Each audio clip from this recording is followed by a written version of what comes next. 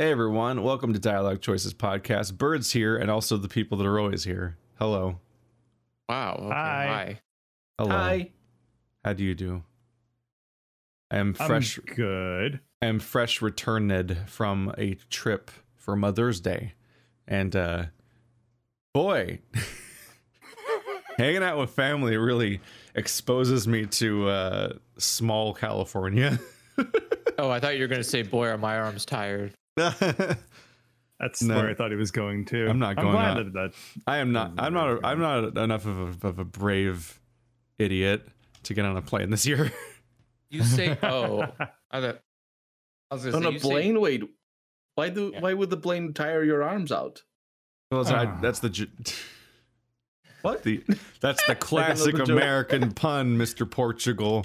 Is that he's like, I just got back from a flight to Hawaii, and boy are my arms tired because I was the one flying with my hands flapping. You're not a bird. Bird is a bird. It's a bird joke. Did you catch that? I didn't.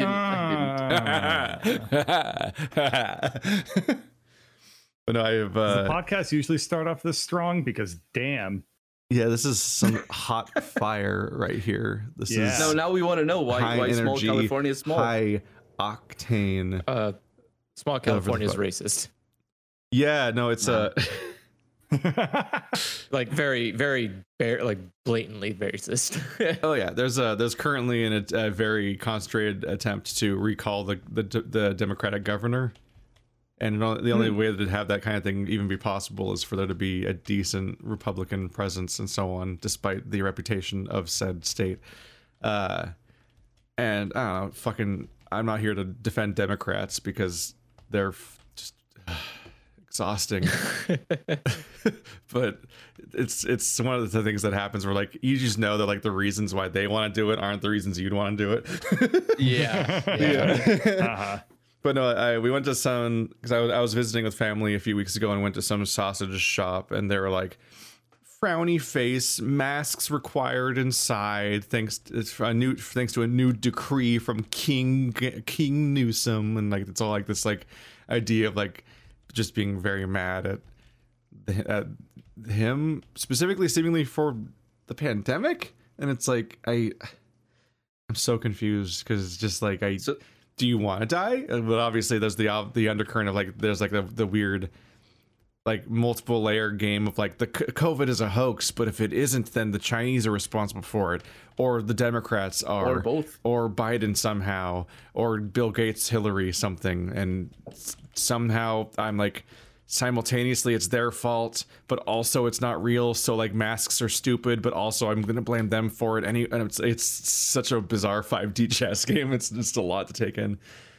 But yeah, if you go to these if you drive through like the back roads of California and come to the various small towns that are in the mountains and so on, you get a lot of towns where there's like one main road and all the shops are on that one main road, and you pretty much blow past the whole town in like a couple of minutes of driving. And then if you take a right turn somewhere, then you find like the extended like suburban area that everyone actually lives in and so on. But like you just blow through these towns really quickly, and if you stop at one, they all have new custom signs that are always about like being rebellious against the current pandemic measures or complaining about Newsom or something. It's just a lot. I was driving down the road of one of them and I just saw like one of those like those stand up like horses or whatever it's called, like the sign that folds out like a V that they have in front of like food places and restaurants and bars and so on. And it's like in red text it said an anti-COVID bar, and I was like, yes, that's good. I'm also anti-COVID, but I get the feeling that's not what he meant, because that's a weird declaration to make. And I'm like, oh, I bet that bar is like nobody. They're like rebelling against safety. It's actually pro-COVID. Yeah, it's technically a pro-COVID bar. Oh my god. It's refusing to raise to the bar of being safe against COVID. And yeah, we went. I got peer pressured because it's just like an awkward like situation, going into this restaurant, and it's just like everyone's going, and you're like, are you going to be the one asshole in this situation? And it's like sometimes it's like it's easy to be brave about the idea, but you're just surrounded by people that don't agree with you on this, and you're just like, it's just a weird situation. We ended up eating lunch at this place that this is the picture I shared on Twitter, which I cropped out the business name and so on because I just don't want to deal with that kind of drama exactly. But it said, let's see, I just sent it to Bird so I can check there. It said, no masks allowed for everyone's health and safety. And then in quotes, it says, we will not submit to tyranny. And I'm like, I'm so confused by the fucking world you cannot these have people masks. I'm so We are confused by not the world tyrannical. people are in. Like, one, no masks allowed for the sake of everyone's health and safety. Is like, are you implying the masks are anti-safety somehow? Is that the level of discourse we're on now? But It also, is we the will level. not submit Yeah, to yeah. tyranny. You're the one saying I can't wear a mask. Yeah. You're not saying like masks not required. You're saying no masks allowed. And it's like, what if I want to wear a mask? It's like, no, you can't wear that because we're anti-tyranny. So we're going to force you not to wear a mask. And I'm like, oh my fucking God, I couldn't get my shots. And that's like the most libertarian thing too, isn't it? Oh, it's the like, worst. to be like, oh yeah. And obviously I'm being super sarcastic, to but be it's just like like a lot of people will describe anti-government themselves- declaration in a way that's like not actually freedom oriented. Yeah, exactly. Yeah. A lot of people will be like, "Oh, I'm a libertarian," and it's like, but also I'm going to tell you what to do. All I know is I was And very, have the I government was try to enforce deeply, it. I was deeply frustrated, and all I can think about is how I'm getting my second shot in a week, and it can't happen fast enough because I can't deal with this anymore. This fucking like being fucking suicidally stupid, but like smug about it. It's like we if it wasn't for vaccines, we would just wipe ourselves out because we would never Don't discount the actually possibility of that advance happening, as smart people. We would never. We're so entrenched in this fucking back and forth culture war that where everything becomes politicized, even like the universal threat against our race and species. That like, I like not like. It was very optimistic of all of those. I can't believe I'm about to say this. I'm about to call Watchmen optimistic because in Watchmen there's a massive outside threat that is manufactured cynically by Ozymandias and by Manhattan. It's always Ozymandias. It's manufactured as an existential threat to trick humanity into uniting, and that was very optimistic of the deeply cynical writer of Watchmen, because turns out when you have an existential threat, if everyone just gets worse. It's the I like all the hot takes that people have about like, I'm never going to give people shit about give horror movie writers shit about how suicidally stupid protagonists in those movies are. it's just accurate apparently. Mm-hmm. Yep. Yeah. No one ever talks about in zombie apocalypse when people like fight for argue for their right to get bitten. Deeply unrealistic. I mean, there's this like earlier in the pandemic, I think people talked a little bit more about parallels to the current anti-maskers and anti-vaxxers sort of movement regarding the COVID. Because like even in the beginning of the 20th century, in the plagues that happened and all that, they basically were the same people. There is a very different level of how much that is spread these days because of monetary interests from people from certain channels on TV and from groups on Facebook and everywhere. They just benefit from people falling to that conspiracy theory, getting clued into this world, and because they also it's not the same thing as a cult in the immediate sense of the word, but the aspect of a cult or an aspect of cult mentality that is really powerful is the fact that people get isolated from their families and from their loved ones, and they create new groups, and so it's very difficult for them to, one, recognize that they're in a cult, and two, to get out because they have isolated themselves. But the conspiracy theory mentality of the last 10, maybe 15 years that the internet has provided to us plays very much into that sort of isolationism. Like it's really difficult for. I imagine it's really difficult for people who aren't even aware that they should be aware, but people are not aware that Facebook and even Google itself, even the search engine, tracks your search results, and Facebook does it, and YouTube does it. It just creates a feedback cycle where your views are reinforced time and again, because that's what gives them money. That's what makes you click, and like literally click on the website. And so if people aren't aware of that, their worldview just changes completely, and because that's the info that they have, but they get isolated, so it's difficult for them to not think that, and then it's the ridiculous things like in Florida.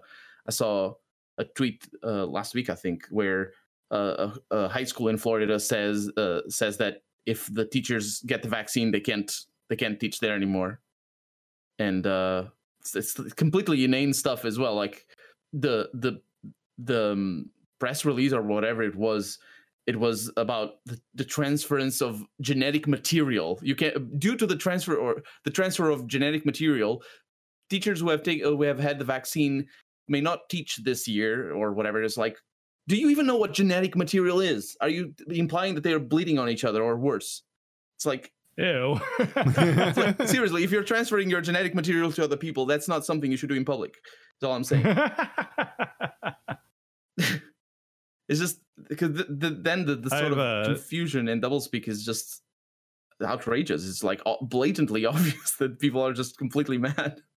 One thing that's super frustrating is having the same conversation over and over about, like, with the same people about this sort of stuff too, where it's like, okay, you get an mRNA vaccine, which means like, oh, that DNA is floating around in you. And then you have a conversation for like 10 minutes or 15 minutes with somebody where you're like, well, that's not really the way that it works. It's just giving you basically the proteins to like make your body trick itself into being there. And then it's like, oh, okay, that's really interesting. And then 2 weeks later, it's like, yeah, but, and then they're mad about the exact same thing that they were the first conversation. And it's like, wait, we already talked about this. There's no what? Yep. I have that problem with my dad specifically. It's just every time I argue with him, I know it's pointless because the information just bounces right off. Yeah. Oh, I don't really. At this point, I assume that I will literally never change anyone's mind about anything ever, because I don't think I ever have. So I'm just not only will you not change anyone's mind on an ideological level, you never change their mind about the facts of one thing that happened once, like just in a vacuum, just one thing. Like I always think back to like the fucking like the stigma against like welfare and other sorts of systems and so on, and like I had a conversation that wasn't even trying to go like correct that entire line of thinking. It was just that they were being mad about the Obama phones and saying that Reagan would never stand for that. And so I was like, okay, I've literally never heard of an Obama phone before, so let's Google what that means. And it's like, oh, it's a program that was started by Reagan. Like, that could not be the most intensely ironic thing ever. It was created by Reagan, and it was expanded to cell phones by George W. Bush, 2 Republican presidents. Obama just still had it around. Like, Clinton and Obama just kept it. But it was introduced by a Republican president and expanded by another Republican president. And then when confronted with this information, they barely reacted, and then they proceeded to complain about it a month later, as if nothing had happened. And I'm like, what? But like, not only are you wrong in like an incredibly embarrassing, ironic way, and that even that shame didn't stick with you. Like, it just, any contrary information bounces right off in these situations, and the fucking loop just continues. And Facebook is really bad about it because it's like misinformation just spreads with there's no fact checking, there's no context, there's not even really the idea that it has to be a real website like that does any kind of news, even Fox News levels of news. Like, it's like incredibly fragmentary non-sources, and nobody actually does anything besides read the headline anyway. So it's just like you just post pictures of stuff, which is how like those really racist statistics were getting around for a while that were just infographics that were based on nothing most of the time. and just like somebody just did Microsoft Paint bullshit. And like, was it Andrew and I both had the same experience where we both encountered relatives that had some kind of conspiracy about like Gavin Newsom's winery or something. Yeah. And both of us couldn't even Google what the fuck they were talking about, but we both separately encountered people that were talking about this. And the only thing I can think is that it must be some kind of fucking weird insular, like likable Facebook group page somewhere that's just saying shit. It's like when, was it Brazil during the election was like the primary way of people getting information was like WhatsApp, which is incredibly impossible to control or follow or track or like actually correct any of it. So like incredibly false nonsense was the most popular information everywhere, and it swayed the entire election and so on. It's like it's actually worse in case of Brazil. It's actually worse in case of Brazil because that started before the election, while Lula was still free. And then when he was sent to prison, the misinformation campaigns had already been underway for a while. And so the reaction of the public to him sending to prison, and if to those listening, Lula was one of the candidates, the front runner. And when he was sent to prison, it definitely shaped the perception and the reaction of the public to that. Not only then, of course, it continued the misinformation, but it's just because it's untrackable and because there's so much information out there to what people like. Like the other day, I saw an article about, I think it was, I don't know who it was, but it was like an Instagram ad that was basically a paragraph saying that you're saying stuff that Instagram allows you to categorize. So basically, when you publish an ad, you can target certain groups, like for example single dads or people who ride a bicycle or any like there's literally a very granular level of detail, and then it's all separated by categories and stuff like gender and looking for a partner or whatever, all the different things. And so what they did is they made a paragraph on Instagram. It was basically an ad that said, you are this type of person that likes this type of thing, looking for this type of thing, that lives in this area or whatever. And so basically, sounds like felt one very of those intrusive. hyper-specific graphic tees. Yeah, but the thing is that you're browsing Instagram, and all of a sudden Instagram is telling you. All of a sudden, Instagram is telling you stuff that you never told, or you're not aware that you said it to Instagram, but they have that info because of the way tracking that has really works. Big J.K. Rowling reveals that you, the reader, were gay all along energy. It's like just find out what the algorithm has identified you as. And you're like, my God.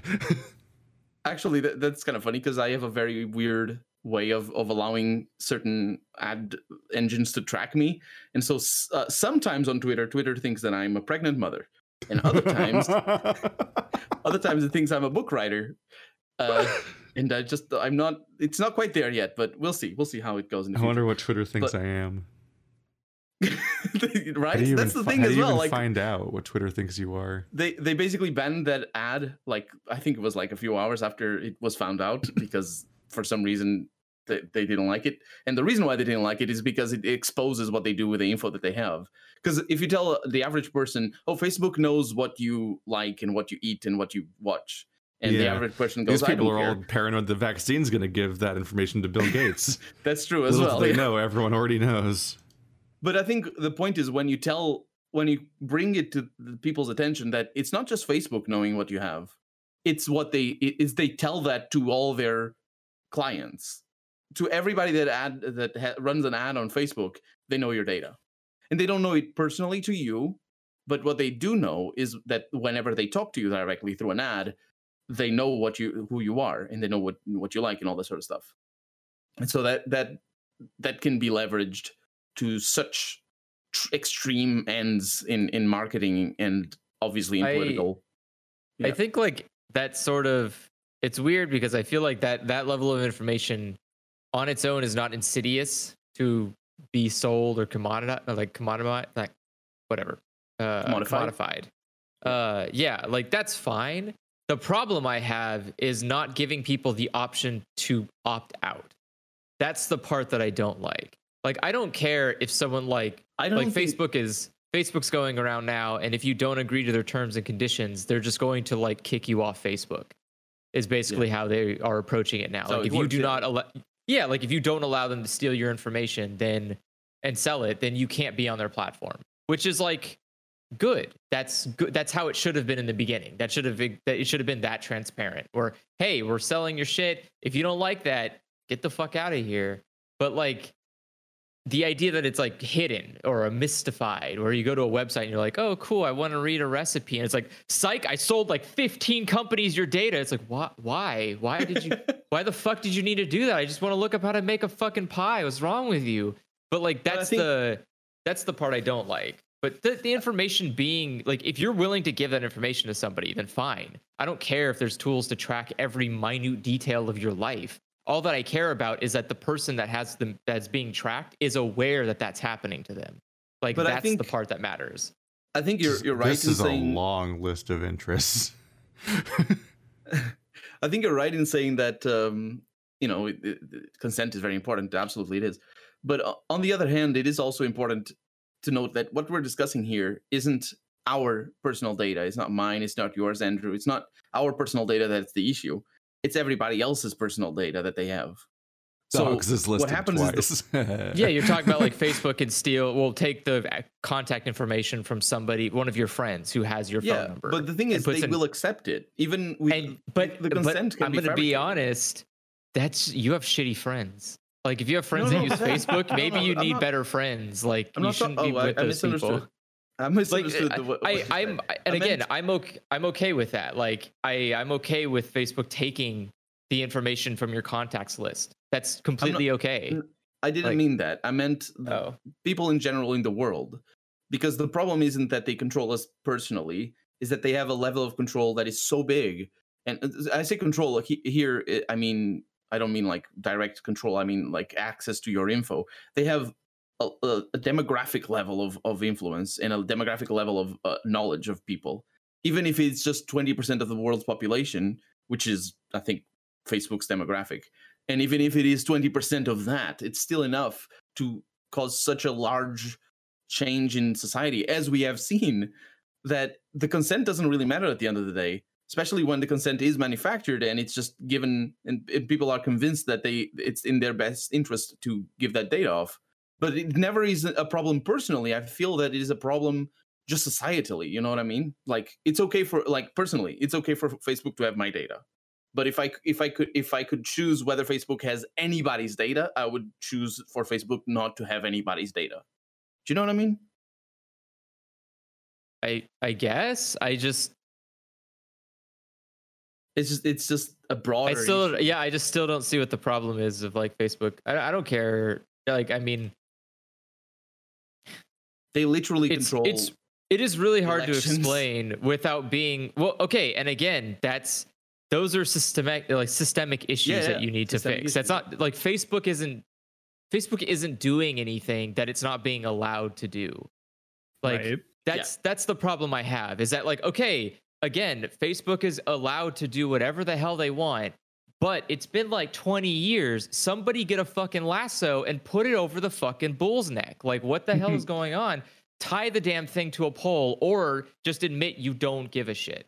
Like, that's the thing, is like, I'm tired of having to rely on terms and conditions or like the free market to fix itself. Like, Facebook is going to do the right thing eventually. And it's like, when? Is it? Like, when are they going to do it? Because like I've been alive since it started, and it has never once even sniffed the direction of doing the good thing. Like, so when is this happening? And like, at the end of the day, it's never going to happen. So just, you need to make rules that protect people's privacy and give them all the tools available to protect themselves, regardless of how much it affects the economy or whatever. Like, that's the whole thing, is like, some countries just don't let Facebook in. Okay. Yeah, that's right. That's that solves it. Like North Korea doesn't North Korea doesn't have any of these issues. They have zero of these fucking issues because they just said no. Wasn't Facebook that said to Australia that if they wanted to advance with some privacy laws that they wanted put there, they would just leave the country? Was it Facebook? Yeah, they were just they were just like, we would just leave. And when I saw that headline, I'm like, threaten me with a good time. Yeah, please. Like, the world. like China does this all the like. This is literally the whole thing that China does. It's just specifically say yes or no to websites existing on their. Their China internet. has the control is all in the government though. It's basically the same thing except it's to people in the government. But I'm saying, so there is ways to avoid this. We just aren't doing them. Like it's again it's not going to come down to the company. The company will never do the right thing. You have to use that's the point of a government, is that it helps protect its citizens from harm by either everything, by domestic and foreign issues. Like you're supposed to rely on this centralized form of government to run a smooth society. And if you can't, every time you log onto the internet, someone's throwing dildo pictures in your face because one time you accidentally Google dildos, like maybe that's the thing. I'm just saying. I just fell on my keyboard exactly in the shape of the letters DILDO. I mean, in that order, including the repeating letter. If politicians can accidentally like porn tweets, I think you can accidentally type dick into a search engine. I think they did worse than like in some cases. If you're talking, was it Ted Cruz? Shared incest porn on 9/11. Oh yeah, he shared. I'm just saying. I'm not. Anyways, it could be an accident. But now your just entire life is surrounded by these pictures. Like that sounds like something you should probably go to a town hall of your local fucking congressman and go, hey, could you like not? I would really like it if you could not like let that happen. And they would presumably do the thing you need to do. They don't go to town town halls though. Because most people don't even know a town hall exists. The politicians don't go to town halls. Ted Cruz doesn't anyway. Elect the ones that do. You can see them because they go to the town halls. And if they're not there, they're probably not people you should elect. Like, I don't know. There's at some level, at some point, I have to, my mind has to accept that there is some level of responsibility on the person to take care of a problem. Like I can't. Sometimes you can't just shrug and go, I don't get it. How come? Why isn't it just being taken care of? And it's like, are you helping having it taken care of? Like, it doesn't just happen. Like. Not everyone thinks of the world the same way. You have to go up to I bet you Joe Biden doesn't know 90% of the problems in the world because he's a fucking privileged old man sitting in a goddamn rich mansion on some hill somewhere. He probably doesn't know half of the shit that happens in this world. Listen, Jack, it's a banana, Andrew. How much could it cost? $10? So the bad guy. So you have to take a banana and throw it at somebody with a receipt attached and go, no, you fucking dumbass. That's how much a banana costs. I just remembered she's dead. No. But the banana? The Arrested Development and Archer actress. That was just fantastic. I'm currently removing a lot of reactionaries, JRPGs, and sports teams from my quote-unquote interests on Twitter. The funny thought about the sports teams is I can't tell you which ones are sports teams and which ones are esports teams because I don't recognize any of their names. Wait, you have sports on your interests? Yeah, I'm going through my interests and it's a very, very, very long list because I've never curated it before. And my favorite part is how it'll be like dogs, and then the next line will be dogs again. Like certain topics just repeat sometimes. Like it says Walking Dead 4 times and dogs twice. Don't you dare delete any one of those, by the way. Which one's the vital one? No, both of them. Which one's the load-bearing dogs tag? But on the topic of the news stuff, like what really sucks is that there's this like cult like fanaticism thing where like they know that they're lying and spreading bullshit. So what they do specifically in order to condition their audience to not take in any outside information and only listen to them is that they do the cult thing where they make everybody outside of their specific group, they like half of their rhetoric, seriously, like half of the words that come out of their mouth are just disparaging other sources of information as being illegitimate over and over again. It's the fake news loop just endlessly about the mainstream media and so on. So you get so conditioned to be like to never trust anyone besides the person that's actively lying to you. And so you have these frustrating people where you deal with people that like listen to Tucker Carlson, but like you mentioned like, you did that 2-hour drive. Yeah, what did you do the whole time? Oh yeah, I was listening to NPR. It's like, oh, I can't listen to them. They're so slanted. I'm like, what? The most boring news reporters on the planet? NPR? Too slant? All right. I also like the take where people are like, why isn't the mainstream media talking about this? And it's an article on like NPR or something. Like, most people I feel like don't even know like what NPR is. It's like it's a lot to take in. For those not aware, it's the National Public Radio. As a rule of thumb, I assume that most people who are angry about something probably don't really know what they're even angry about. No. I'm always. That's why it is a lot. Always aware of what I'm angry about. That's why I think that whenever you research your anger, you're like, I want to be informed about why I hate this thing. It makes me hate it more. Isn't that like the goal? Like if you hate something, you should hate it more than you possibly can ever hate it. So you got to research. Exactly. I think it's important, like when dealing with random people, and even when I say random people, I actually also mean family people that we don't deal with on a daily basis. Like it's very easy, at least for me, I think it's very easy to be tempted to just jump to the most divisive issues that aren't maybe not even like apropos of anything. It's just the issues that you know that are just going to rile them up, just to trigger them in a way, to use the verbiage that a lot of them use. But if you think of the opposite of that, if you think of the opposite of just going, oh yeah, well, trans Black Lives Matter, you motherfucker, instead of just going there and just ending the conversation immediately, you can talk about the issues directly in sort of like, it's a little bit of a subterfuge technique in a way, but I feel that a lot of people who are radicalized still are capable. Like there's a certain level of when I say radicalized, I do mean in regards to conspiracy theories. Not to say that radicalization is a bad thing inherently, but people who are already in that groupthink where they will shun anybody that doesn't fit their mold. They are still exercising part of their brain that allows them to think of the issues if you bring them up in a certain way. So sometimes there's inroads. I feel it's just very difficult a lot of the time because either you don't know the person, or maybe the subject is just dumb, like masks, and they think that masks are bad for your health. I mean, there's very little there. There are times where I wish that were true, but there are often times I find that it is not the case.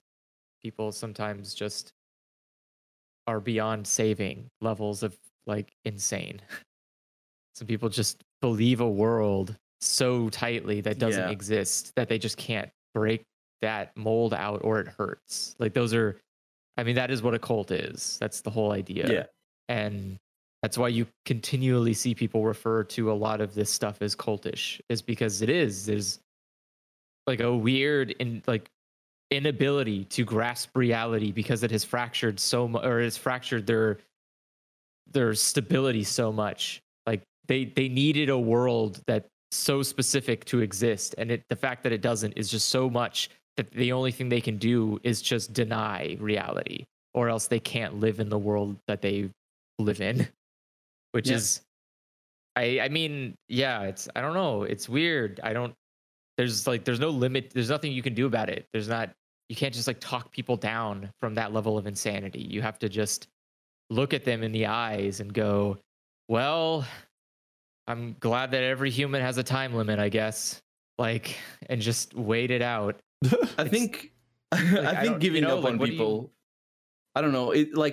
Nobody should be expected to keep caring if somebody's just either abusive or just completely irrational and doesn't like, because the interpersonal relationships are very complicated. I'm not talking about specific people or specific cases in anybody's life. It's not on anybody's shoulder to deconvert anybody. And if a person can't, it's fine.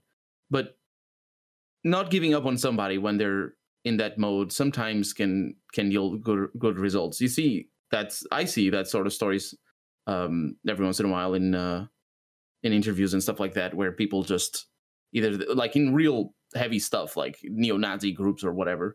There's I never read the book, but there's the author of the book. I watched a bunch of interviews with the guy. I don't remember his name. He's an Italian name, and he was like the leader of the biggest neo-Nazi group in the US for a few years.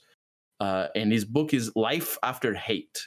and he has a bunch of interviews, which are the things that I watched, and he just goes on and on about specifically the, it's very easy to give up, for people to just give up on you, but those acts of not giving up on you are the anchor points, because when you find yourself in a position where you doubt yourself, or when you, as a person inside of a cult, I should say, find yourself in a place where you... There's like that black guy that gives TED Talks about how he would attend KKK rallies, and he de-radicalized like the leader of that rally group out of the organization. Yeah, I've seen that as well. Yeah, Daryl Davis. Yeah. At some point, I just don't feel like that's my responsibility. It's I not. don't know. I would believe in that a lot more if it ever worked. Yeah, like the thing is, in my experience, like when I say I literally have no expectation that I will ever materially impact somebody's beliefs or behaviors or ideology or anything, like I have a 0% success rate on it. Oh yeah, it's based on like dozens or hundreds of examples. Yeah, anything is, if I try to talk to somebody and my beliefs differ, like the end result is usually they're very angry with me. Yeah, like you just even if somebody destroy relationships, like, or depending on what kind of person you are, even maybe put yourself in danger.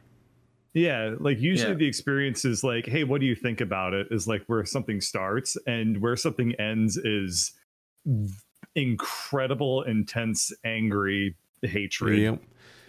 It's kind of impressive. Like I don't really know where it comes from, but like some people I spent my weekend in a neighborhood where every house had like a fucking like blue, like thin blue line American flag, like Jesus. Blue Lives Matter thing, and I'm like, all right, this is a weekend of picking your battles.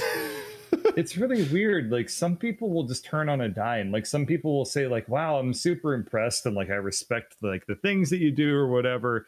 And then all of a sudden they'll just think you're like the biggest dumbass. And like I don't know where that can like it's like a switch sometimes. Like some people just they get so immediately angry and disrespectful for you. Yeah. Like out of nowhere. I spent a weekend trip quadding in Pismo with like family, friends, and so on, and there was this one person just kept saying like, oh my goodness, you're such a saint, you have the patience of Job, you have the patience of Job. Just kept saying that shit over and over again. Suddenly I was like, all right, let's Google who the fuck Job is, and it's like, oh, it's the guy that gets the guy gets tortured and everything taken from him and so on. That guy. Which just was like just heaping praise on me and so on. But like a week later on Facebook, there's a fucking infographic, as there always is, that's always like, here's how many people get killed by assault rifles, and here's how many people get killed by medical malpractice. Should we ban doctors? And I'm like, all I did was very carefully point out that like this is not really a reasonable comparison, because one, assault rifles are illegal already, so there's not going to be a lot of deaths by a thing that's literally illegal and gone, and the other two is just like the number of people who just die. Like everyone needs doctors in their life. Also, maybe a lot even, and like that's also like the entire population of the world at some point is interacting with doctors basically in some capacity. Yeah. So like there's such a high chance of dying in one way or another collectively, and the other one is just like, oh no, but like only 12 people get killed by like the assault rifles that are not allowed and basically don't exist, because as gun nuts are loved to point you out, that's not an assault rifle and that's not an assault rifle, and it's like, so there's some problems with this premise. but also that infographic in specific, or likely that infographic is actually not correct. No, it's based off of I think there's one infographic going around that is based off of something specific, and it's like it's piling in everything. It's basically every time somebody dies, whereas I don't remember. There's a video by Medilife Crisis, I think, specifically about that subject, about that infographic, and where he goes on about why I think it's like 50 million people. It's something a ridiculous number that died off, that supposedly died off of medical malpractice, but it's like super overinflated to be like skewed in the direction. Oh yeah, it's usually a really questionable count. Yeah, so if the doctor failed to diagnose you for whatever thing or whatever, it's just like, I don't remember, but I know there's go check his channel, Medilife no, sorry, MediLife. It's up there with like the stats that they'll try to say, like, here's how many people died to communism and here and so on. It's like, oh, you want to try to talk about how many people have died to capitalism? You want to try to total that out? It's gonna be some interesting math's gonna come up today. Although to be fair as well, and look at me defending capitalism. The number of people who interacted with capitalism is also a lot greater than the one. It's an incredibly iffy thing to even try to calculate. Yeah, like it's just But it's a lot. I one of my favorite things about leaving Facebook is that I just, considering how many examples just live in my brain forever, I'm just happy to not be adding to that list constantly. Like I just remember somebody fucking like smugly posting a news article about a car that drove into a coffee shop, and like, this is why you'll never catch me in a self-driving car. And I read the entire article, unlike them, and because they must have just thought like a brand name or something, and that's it. I read the entire article, not even a single mention of self-driving at all in the entire article. There's no indication that anything about self-driving cars caused this accident. And there's just like somebody who crashed into a car. It's like, I don't know what happened, which is what anyone does in that situation, is be like, oh my goodness, how'd that happen? Like, what happened is some person got their fucking coffee, got back in their car, and then like got distracted on their cell phone or some shit, or got mixed up or confused or who knows what, because people just fuck up at driving cars every day and kill a bunch of people. And they just drove forward instead of backwards, just the classic sitcom mistake, and they drove into the coffee shop. Thankfully no one was hurt, but it's just like the fucking smugness of sharing that article as like evidence against self-driving cars without it even being an article that mentions self-driving cars in any capacity. And lo and behold, they sure as fuck don't like back down or even like admit to being wrong when you point that out. It's like, it doesn't matter, like, because like the actual details don't matter. It's just it's the constant repeating the ideology. It's virtue signaling. It's here's the list of things that I'm supposed to be for or against in my group, so I just repeat those things ad nauseum, and that's all that matters. The facts don't matter. Just repeating to everybody my virtues is what matters. It's just I'm so happy signaling to be off of at least one of these platforms. That's called religion. At least now all the idiots on Twitter are people I don't know. So you don't know anybody on Twitter? It doesn't constantly like recolor what I think of people that I have to encounter with later. Personally, yeah. I mean, I don't really know anybody on Twitter. Not really. Ouch. Especially since I don't really even follow. Especially since I usually don't follow content. I don't usually follow like Let's Players I know, because a lot of them don't really use Twitter so much as like post their like. I don't follow Bird because it just posts videos. Although I think his account just is defunct now. Yeah, I haven't checked my Twitter in years. Like I don't find it to be a rewarding platform to engage with whatsoever. One of the only people I really historically followed was Andrew. Back when he used to go on 100 tweet rants before Threads existed. Yeah, and now I just don't do that. Which was only possible because Twitter used to be chronological, so you'd scroll for a bit and suddenly there'd be like a fucking 100 posts in a row of just Andrew, then one random interruption of a piece of art by someone, and then more Andrew. And he's really going. Yeah.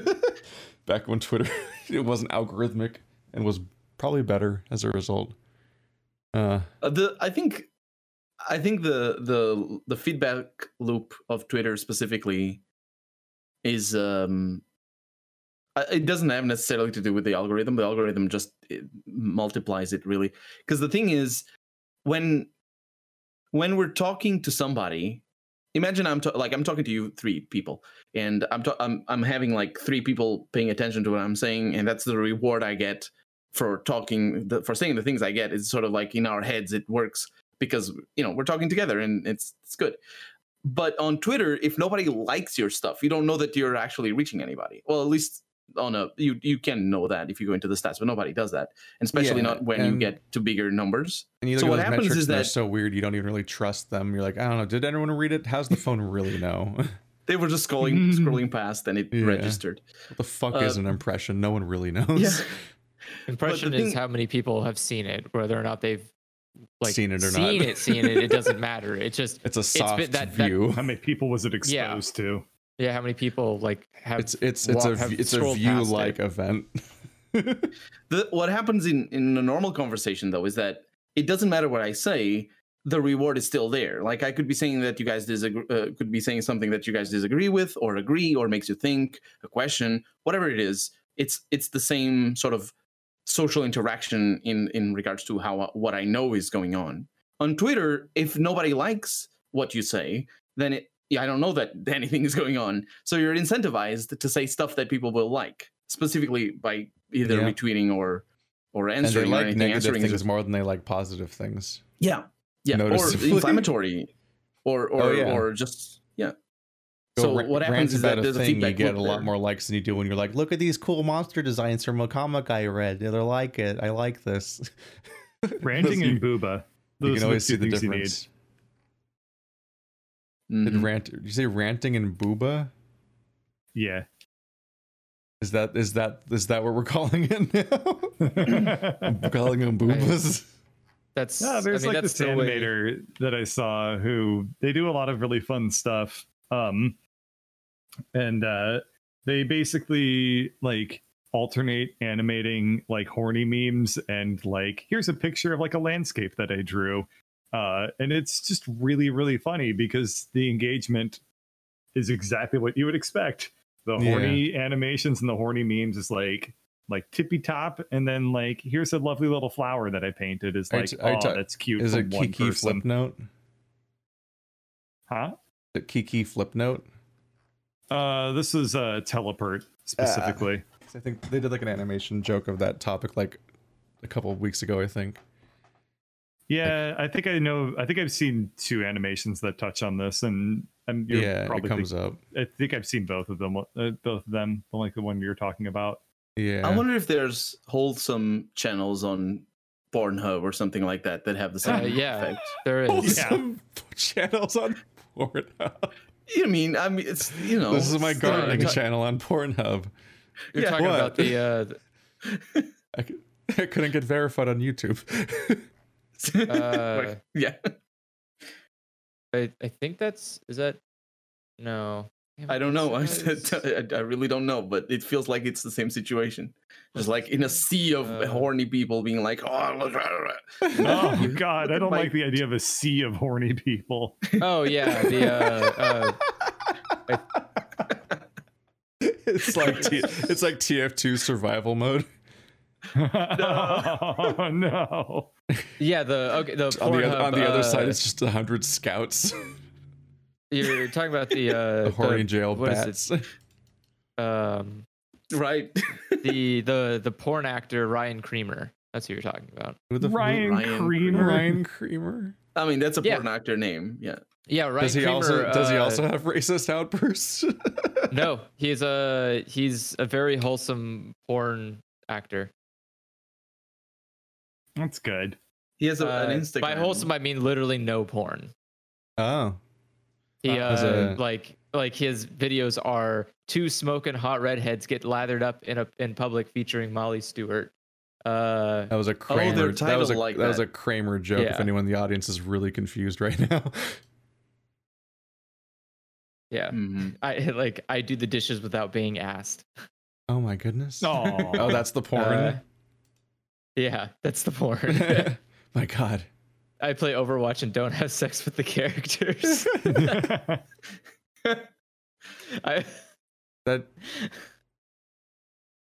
That's not what. You don't have sex with the characters in Overwatch to begin with.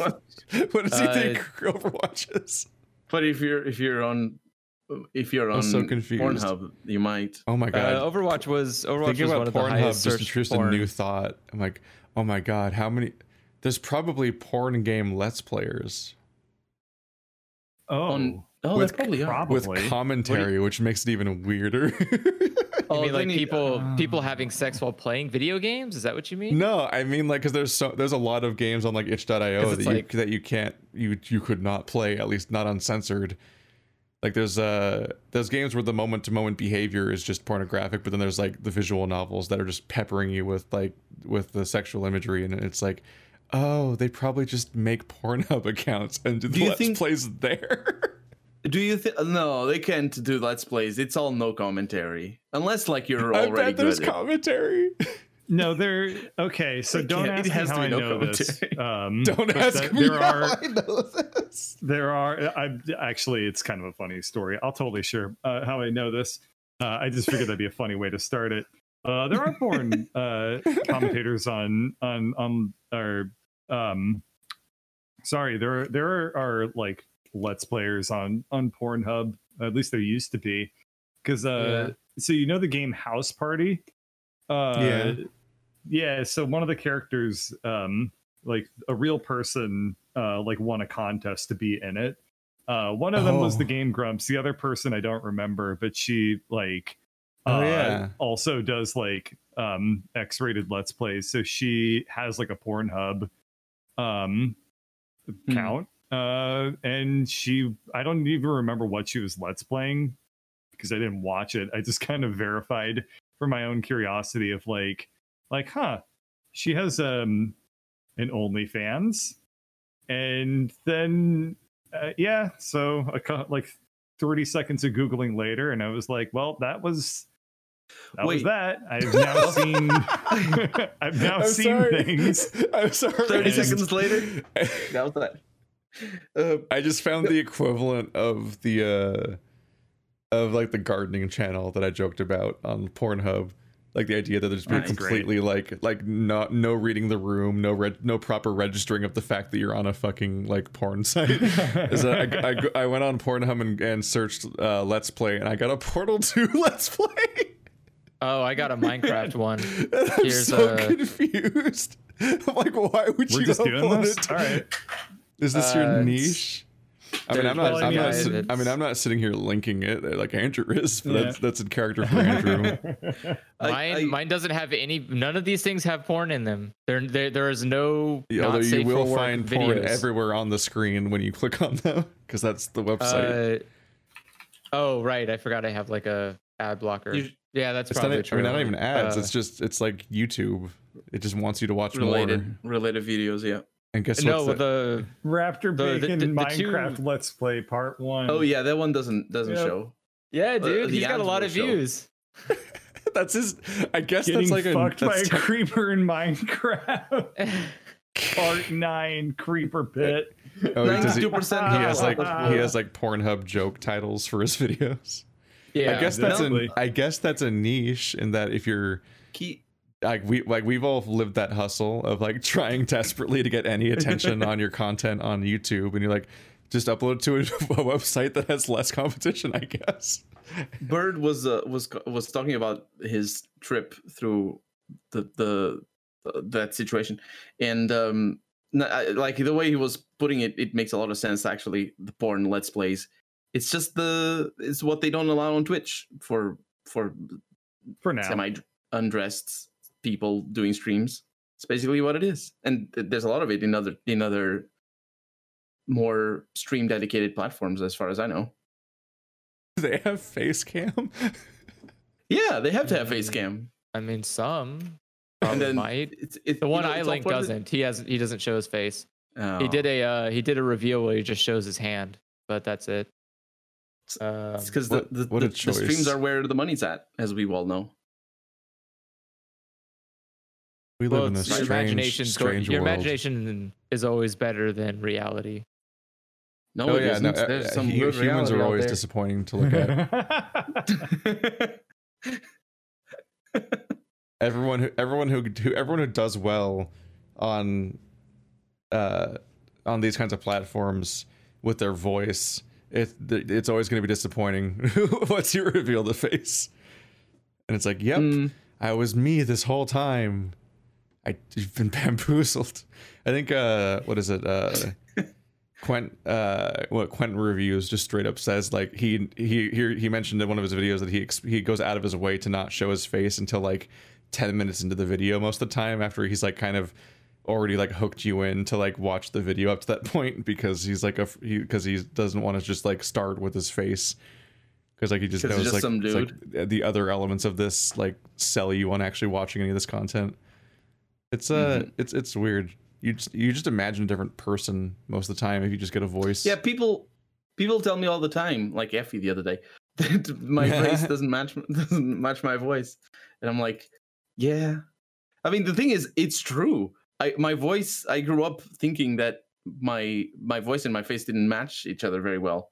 But I think that's more due to the fact that I have a very hard time caring about my appearance, which is just reinforced by the fact that nobody cares either. So I can just go around beard all long and hair all weird, and it's fine.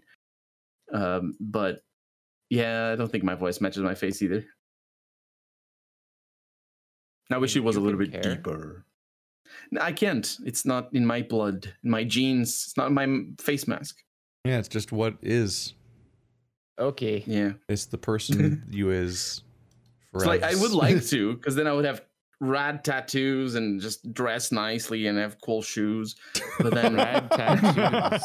These are 100% things that you can control. Yeah, I feel like you're definitely reserving. You're holding yourself back here. Like, no, it's just I can't be bothered. Why? I might as well just stay home.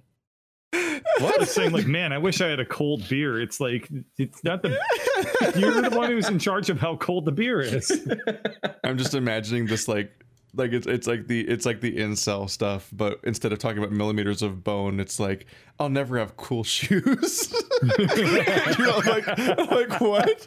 That's not really black pill worthy. Like, what the fuck is happening right now? Yeah, I don't. I'm the inside. Like I can. It's just I get beyond the tattoos, my control. Because you have to go and like sit down for 2 hours with a stranger in a closed building, but you could just buy shoes online. Like, there's nothing stopping you from that. There's my. I don't know. There's my super ego is stopping. Super ego. Yeah, because there's like the cape. The id. Is it the id, the ego, and the super ego? I think. I don't know. I paid attention to once in high school. So my id is like back there being like, hey, get the cool tattoo and some shoes. And then the super ego is right on top of my ego and being like, shut up. Work. Okay. I hate shoes. I hate you. No, nobody cares. Just shut up. Itchy and they get everywhere. I actually don't like shoes. That's a good point. I'm always bare feet. I'm bare feet right now. I guess that's one obstacle between you and having cool shoes is you hating shoes. That's true. Yeah, that's really important groundwork to lay first. I feel like mine's just a chain of bad telephone games where it's like the id and the ego are like, let's go outside, and the super ego's like, let's drink water. It's like, what? How the fuck did you fuck this up? It's like, I don't know, but we're drinking water now. It's like, oh, okay. What was the current event I wanted to bring up? There was a thing that happened like yesterday. Happening in our world. Are you talking about? There's like 3 that I think would be fun to talk about. There's Elon SNL. Musk and Dogecoin. Yeah. Oh no, right it's there, SNL. dude. Let's not talk about Elon Musk. No, it's too late. Okay. Already brought it up. How much is it up to right now? It's down like 30%, right? No, it's up 8%. I heard this was happening like a while ago, but I'm like, whatever. I'm going to continue to not watch SNL like I always do. But then SNL was brought forth in front of me because we finished watching Tenet, and then somebody was just turned on SNL, and it's like, oh no! Forth in front of me. I saw the Dogecoin conversation where just a really awkward skit was happening, and Elon Musk wouldn't stop jiggling. He was just jiggling in place for like the entire like 5-minute skit. He just wouldn't stop. Oh wait, moving. I saw that. He just kept swaying and jiggling, and I'm like, what is he doing? I saw that. I didn't know what I was seeing. I don't know what this is. He feels like an alien wearing a human mask, and that was just a lot to take in. Yes, Keith, he's rich. What do you want? But no, I saw the horrifying Mario Kart courtroom trial skit, and I felt my soul leaving my body. Like I wanted to leave.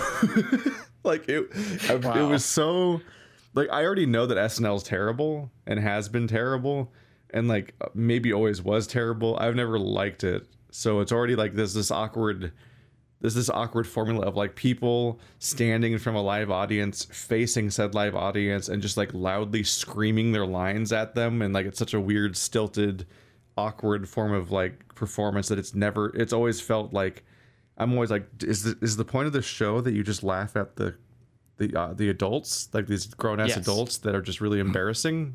Is that the joke? Yes.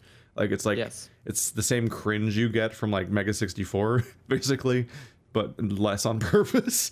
I've never gotten it, but watching that fucking Mario trial and like you have like an Elon Musk dressed as Wario and they're like not getting Wario's character or his voice right, and he doesn't know how to do a Wario voice. And I think Grimes did Peach and gave Peach an Italian accent, and it's like I get your whole personality of being the cool billionaire is pandering to gamers on a really, really rudimentary, like base level, like over and over again, and it's never a clever way. It's always like the most base level nerd references and like Reddit front page bullshit.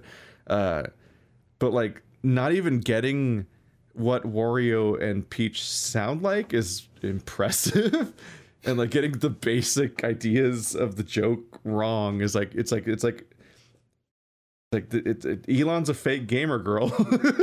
Like, he's impersonating being a gamer so that the guillotines don't come. Like that's his whole survival strategy. Like I was like, and it was so revealed live when it's like the SNL actors and Elon and no one there in that room understood Mario. The most popular gaming property. No one could step in and make any of it work, let alone be funny, because I skipped over that. Let alone be funny, yeah. None of it was successfully funny either, but it was also just like distractingly like not even based on Mario in any successful way. This is a show that it's been going on for years. Well, yeah, Decades. but I mean, things that go on for a long time don't necessarily mean they're good. What is the audience? What are they Not getting out of good. it? Whatever the Nothing. audience is, they don't get the Mario jokes, I don't think. If that's their base, if that's the comedy they're used to, usually it's like I've seen some SNL shit and it's like any of this attempted nerdy references, I don't think they get it. Also the Wait a audio minute. is also incompetent. Like the audio mixing was bad. Like every time they hit a stupid block and a copyrighted fucking like Mario sound plays, and I'm like, can you do that? It's playing at like maximum fucking volume, like it's like watching a fucking like tutorial on YouTube, and when the tutorial starts with like a fucking maximum volume CG intro of the dude's name, and then it cuts to like, hey guys, how you doing? like it was like that was SNL. It's like the fucking coin noises hurt to listen to, but everything else was so much quieter. I'm like, what the fuck is wrong with this show? They don't even have audio engineering. Yeah, they probably Or don't. They probably can't writers? afford them. Have you ever heard of a compressor? I was fascinated, but yeah, I guess the I B don't- plot is I don't- that his jokes about Dogecoin and so on plummeted the stock price. Because You guys know more when about you that. started talking about SNL, I thought he was like the guest or something. No, He was the host. He really went ahead. He's the presenter now. Well, there's a Well, I guest mean, host every he's episode. only there for a single episode. Yeah. Oh, it's okay. That's the okay. format of the shows. There's a musical guest that performs, and there's a guest host that is like the celebrity host of that episode.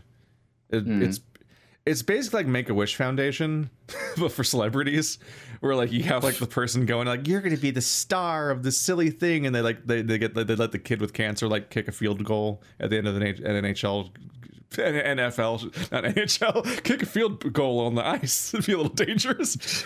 You let the What kid. sports were you interested in on your Twitter, by the way? Like you let the kid that's dying in a month go play the sport for a second, and all the big athletes will like play along and have fun with it, and it's all for fun and all that. It's like that, but for celebrities. You get like some Elon Musk dude, and then you pretend he's funny, and everyone like waits on his hand and foot and makes a bunch of skits around his boring interests for an episode, and then he gets to be in every fucking skit, and they're almost always the worst part of the episode, and you're like, all right, let's get through this. And then and that's, I guess, the show every week for an hour and a half. Yep. Television is weird. It was Anytime has difficulty understanding what Let's Plays are. They're nothing in comparison to actual television. yeah. People are just used to it. We got a bird yeah, this I week. don't- Was there any topics you wanted to get to this week? It was mostly just the SNL thing, and then the other thing that was on my mind was complaining about Audacity, since we all use that. What did Audacity do? Is it doing it right now? yeah, Do you have so- no audio right now? Oh no. Thank God. No, I'm not recording with Audacity. I'm going through OBS because do not change a ship in the middle of the sea. But no, so Audacity recently got acquired by the Muse Group, which is the same people that own MuseScore and Ultimate Guitar. And one of the very first things that they did was they sent out a request, a code change where they're now collecting telemetry data, which means that I don't think that they actually merged this code change because the backlash was really strong. But basically, they were adding in an opt-in feature where you could send your like operating system data and like all that stuff to their Google Analytics platform, and they would use that for like, you know, Data. bug fixes and stuff like that. And Yeah, everyone was the adage like, where every "What the free- fuck?" If anything's free, you're the product. Yeah, people were like, "What the fuck? Why are you like this program has been around for 30 years and it's literally never had any reason to 30 connect to the years? internet." And it's also I don't- open source. It's not just free. It's How open old source. is it? I think it came. Oh I think my Audacity came out in the God. 90s, right? I think no. I'm looking at the Jesus wiki page. Christ! It's 21 years. Okay, 21 years. Audacity was released in 20. 2000, It was so released 20 in years 2000, ago. yeah. Okay, Damn. but the point is, this is the first time they've ever added anything to have it like connect to the internet. So of course, not only is that like the telemetry change is like a big thing that everyone hates, it also added in like a whole bunch of libraries for here's how you connect to the internet and stuff like that. And some people were like, "Hey, we were like, why?" Mhm. Like we run Well, this because specifically this thing on was acquired boxes by someone that wants because- money. Yeah, people were like, we run this on boxes that like don't have any connection to the internet to begin with. So like, is this the direction that the product's going to be going in? Like, For kit. yeah, It's I don't disappointing. know. Yeah, I mean, it's just for it's kit super already. disappointing. I don't know if they actually went through with it because I have never seen a code change on GitHub get ratioed before. Jesus. This one got ratioed. It's like 20 thumbs down for every one thumbs up on the code change, which is like thousands and thousands. Is just saying the sentence "I got ratioed on GitHub" is fucking hilarious, but it actually happened. Yeah. It just sounds impossible as a concept. I'm The like, what are open you source saying to me? community. The open source community can be absolutely brutal in its defense of certain stuff. Like, Open source, I'm so glad it exists, but by God, am I never going to try and contribute to it? it's so it's a real stronger person spider needs web. to be the stewards of that, but no way am I doing it. I when I started learning about things when I was like 18 through 20 something, I was really involved in a couple of projects, Firefox specifically in support, but also OpenOffice. Was it OpenOffice at the time? I think it was called OpenOffice. Yeah, OpenOffice.org was. I think we still have Yeah. OpenOffice. Yeah. Yeah, but it got forked because the company was really bad. I think it was it wasn't Canonical. Was it Oracle? Yeah. Yeah. So they forked it into LibreOffice, and then later on, even LibreOffice got forked. But I think the sort of mainstay is the That is when the LibreOffice, main I think. company does some bad practices or starts trying to take it in a direction, so all the people that are outside of that little group just like take the source code they have so far and just take off with it and make it something Yeah. else. And it was over something completely minor as well. I think it was like maybe they were adding a few more option windows on something, or I think it was like something Egad. irrelevant.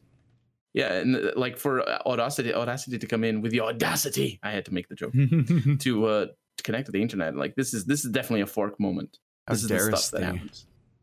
Especially because it's such a small software. It's just recording audio file. Oh my! I mean, it there has had to be at least multi-track. one commenter on GitHub that asked how they had the audacity to do this. Of course, yeah. And that comment also got ratioed. No, they did not get upvotes. All the upvotes. Oh, you People think like so? people like puns. They just performatively don't like them. I don't like I them. don't think that's true. You're welcome to be wrong. I'm sure you're right. I'm sure you're right. But yeah, I think this is a fork moment. That's one of the many reasons why open source is just everything should be open source.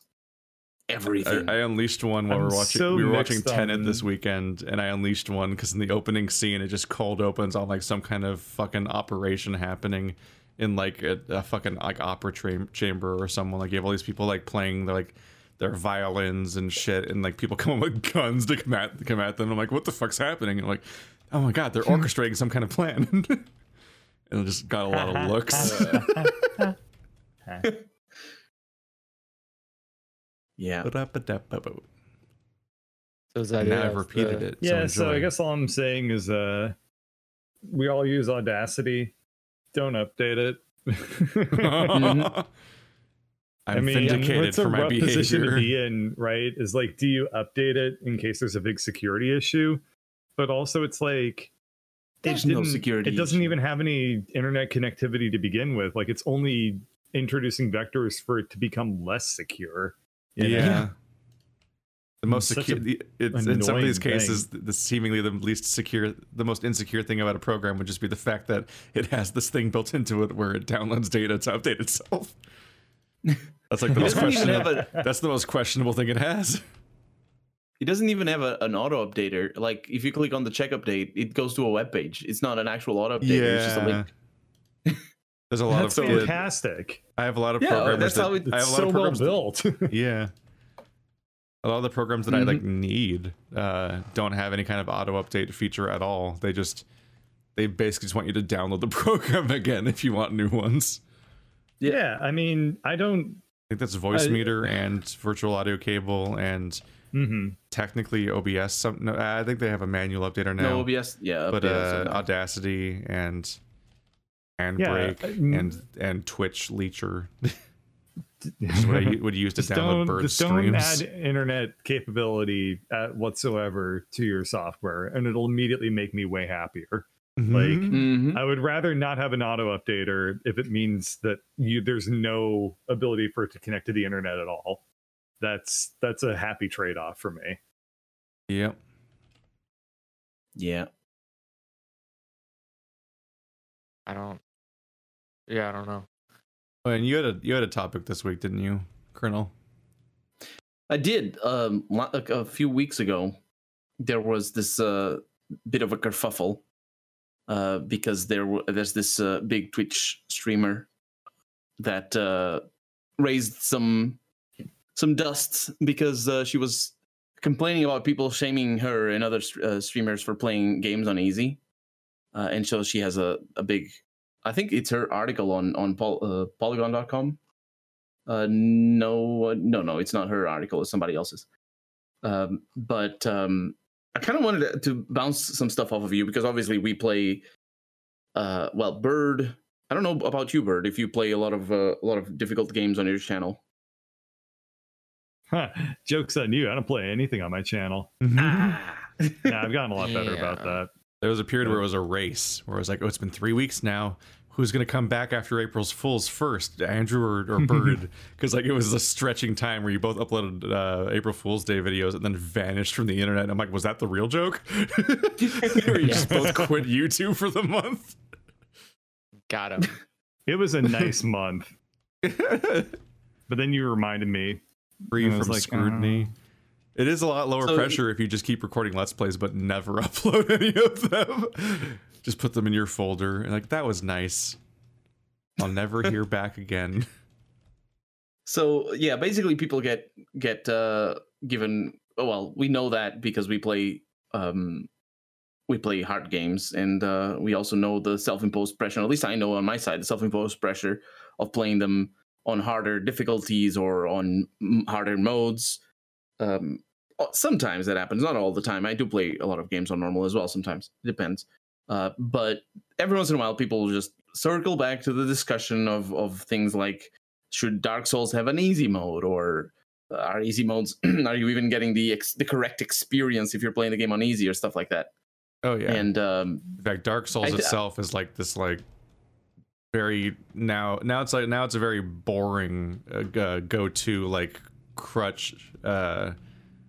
It's like the go-to like crutch response to that is people just echo the same argument about Dark Souls every single time about like the artistic vision of the idea, and you're not getting the proper experience if you don't play Dark Souls on the highest difficulty or whatever. And even though Dark Souls itself has several soft difficulties because you have the ability to like over and under level, and it has multiplayer and NPC summoning and so on, so like Souls games themselves don't have a set difficulty, but those people don't seem to know.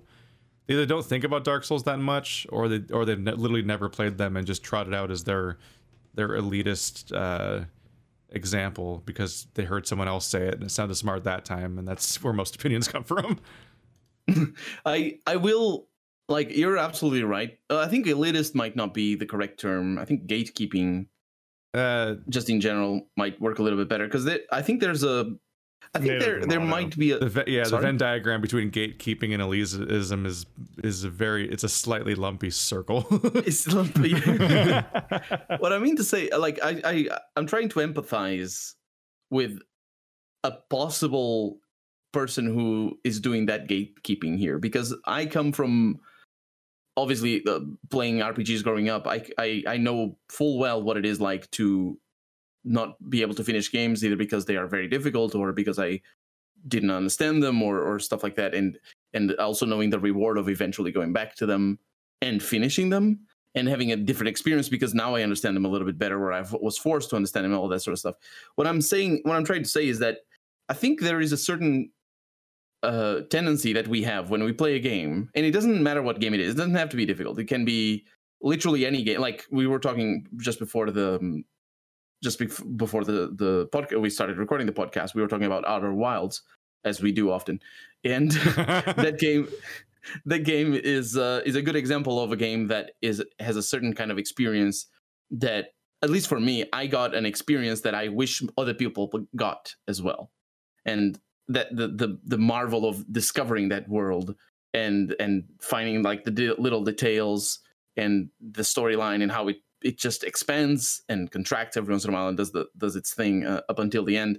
It's a whole journey, but it's also a whole journey that is very shaped by the constraints that the game puts on me, right? That the game doesn't tell me some stuff or tells me other stuff that misdirects and all that sort of stuff. It doesn't have anything to do with difficulty. It has to do with my perspective, right? Because if I go back to it now, I don't get the same experience.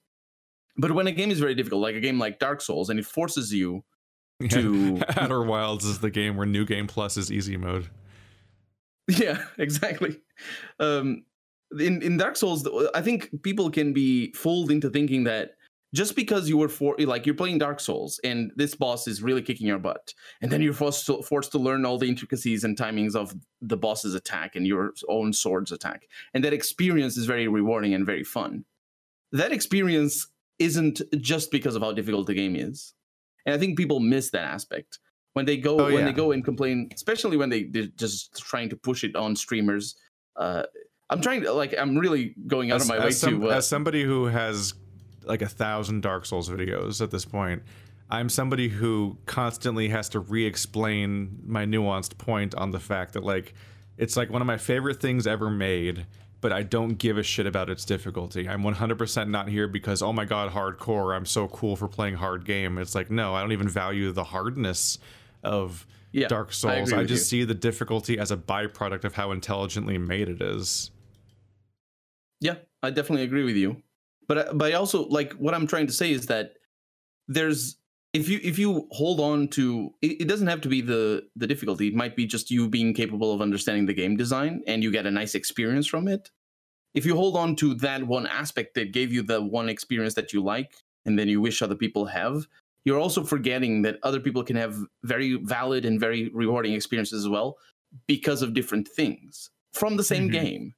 And and that's why I think the decoupling of the difficulty level, or the question about the difficulty of the game, or if you're playing on story mode, or if you're using cheats, it doesn't matter.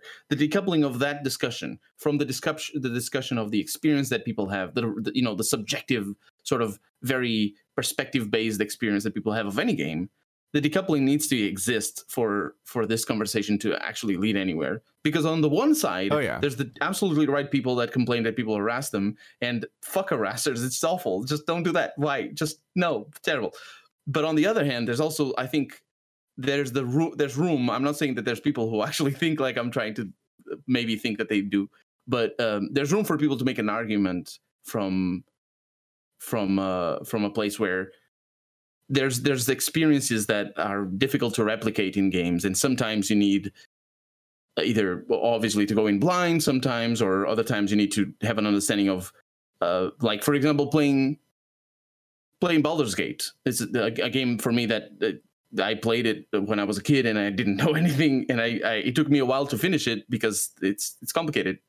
It's a difficult game. But playing Baldur's Gate these days without a more or less solid understanding of how Dungeons and Dragons works, you're not going to have a good experience. So I think that anybody that goes into that game without knowing a little bit of Dungeons and Dragons, you're just not going to get the game. It's like playing, you're just not going to have a fun time. But maybe you are.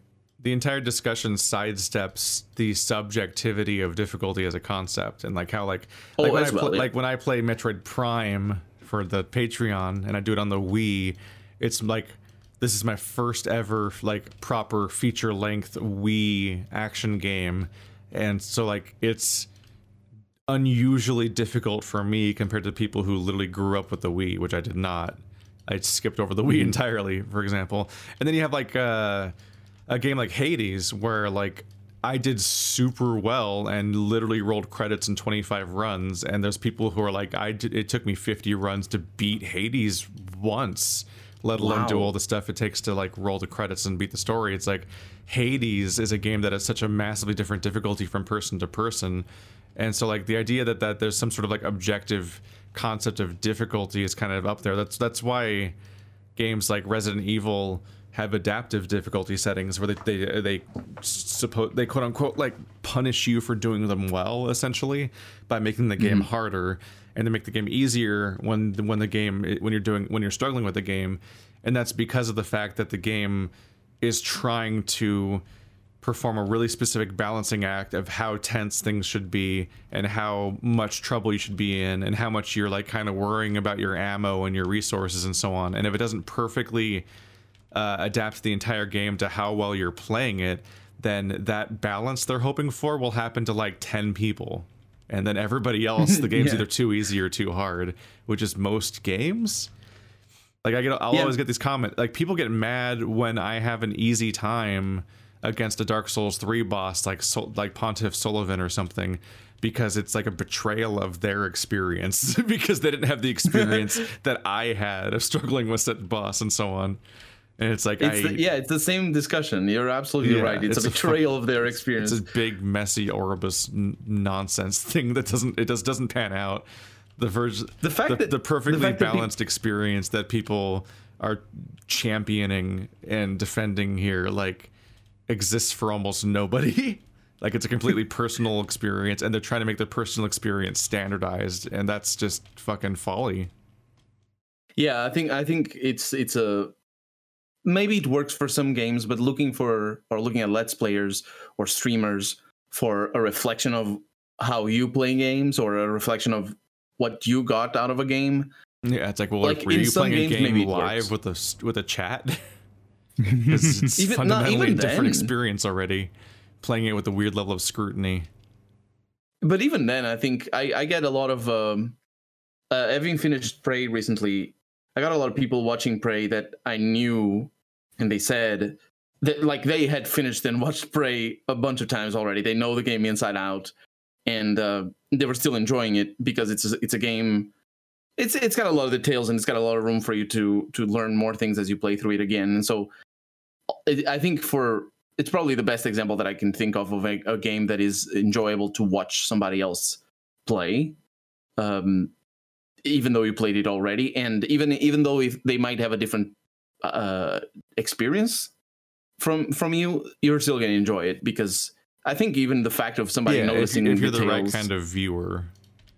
Yeah, that's the thing. Some people are just not that. There's a certain level of emotional intelligence that comes with the very idea of watching blind Let's Plays and enjoying them. Like, there's a certain, you have to be a certain kind of person who understands the format and goes in knowing what to expect and understanding what you actually want from the experience. And a lot of viewers fundamentally don't really know what they want and when it comes to those kinds of things, and it shows with how they react. Yeah, it's getting that's past often what's enjoyable about the whole thing. I for sure. I remember. So. You don't I like literally I like commissioned a blind Let's Play. The was it it's a weird way to put it, but it's because I finished Resident Evil 7, and I was like, I mean, I was like addicted to watching other people play Resident Evil 7, so I literally made a second blind playthrough by having Andrew play it just on my own channel, just because I wanted more on top of the other ones that I was watching already. And I remember you did it like a co-op, but no co-op. Yeah, well, I just hung out on the couch next to Andrew, and I was like, play Resident Evil 7 for my channel and your channel or whatever. And we just like did another Resident Evil Let's Play, even though I'd already done one. And like that's a lot of fun in that specific shared experience of like kind of it's like the proxy experience of re-experiencing the game like through another person in a really specific way. But you see why I think the word elitist might not fit quite as well. Like you mentioned an example that is very good for that gatekeeping. Yeah, the idea that you're like you wish the experience that you had on other people, and are like were the same. And are sad that it might not have. And I get that to some extent. Like there's a previous episode of podcast on my channel that would feature the discussion of the game Fury. And specifically, I had played the game on the intended difficulty, because that and somebody else played the game on easy. And in Fury's case in particular, it's a thing that doesn't always come up in these topics of like giving every game an easy mode is just the idea that like you have to make it, and you have to make it well, because like you don't just like toggle on easy mode as a thing that's just built into Unity or whatever. Like you have to you have to design all of the easy mode. And unfortunately, at least at launch, this might still be true too, the easy mode of Fury, like Fury was these big like 7-stage boss battles where you fought against these big difficult enemies, and you each had a health bar, and whenever your health bars went down, you lost a life. And if you lost your health bar, if you lost a life, that just meant your health bar came back, but you only had so many of them, like normal health bars. But every time the boss lost a life, they went to the next phase, and the next phase was a completely different fight in many cases. And so it was this big multi-stage boss fight, and being a series of multi-stage boss fights was the entire game. And the easy mode just they warped the numbers so you did a lot of damage and took a lot less damage, but also only gave every boss fight 3 phases. But and worst of all, the worst thing about this is that you would just like mindlessly hack through each phase like it was fucking Dynasty Warriors on normal. Like you would just like it was just nothing. It was like just butter. But all of said phases were just lazily copy pasted from normal difficulty. And like as you get through the campaign, the game keeps getting harder and harder and harder and more just absurd. It's like it has like that near stuff going on where you have like bullet hell stuff, but you also have like Sekiro style timed counterattacks and so on. Andrew should probably play the game actually if he hasn't already. I don't remember if he's played Fury. Yeah, I've already beaten Fury. Yeah, and what sucks is easy mode's difficult. What easy mode would do is just lazily pick the 3 easiest phases and also buff your stats like crazy and just let you sleepwalk through each fight, which was silly because it's not like there's much story to get through, so it's like you're not really getting to anything by skipping the content. Yeah. But around like 2/3 of the way into the game, there is a particular boss fight that doesn't really have any easy phases, and so what happens is the phases they've picked for easy mode are still crushingly difficult, and because you didn't play the game through on the normal difficulty that would have taught you how to deal with that kind of phase, you have no idea how the fuck to beat it. Like it's incomprehensible based on if you only have experienced the game up to that point via the easy mode, which of course you have. You're playing it on easy mode, so like there's a difficulty spike that's completely incongruous because of how lazily made this easy mode was, and that's not, I don't see that as necessarily as an argument against the very concept of easier modes so much as a blight on that game's quality is the fact that it puts in an easy mode that not only it's worse than not having an easy mode. It's an actively bad piece of content, and that's a poor representation of the game. And so like that's the thought that needs to be put into this stuff a little bit more. Is when we talk about difficulties, it would be adaptive difficulty or selectable difficulties.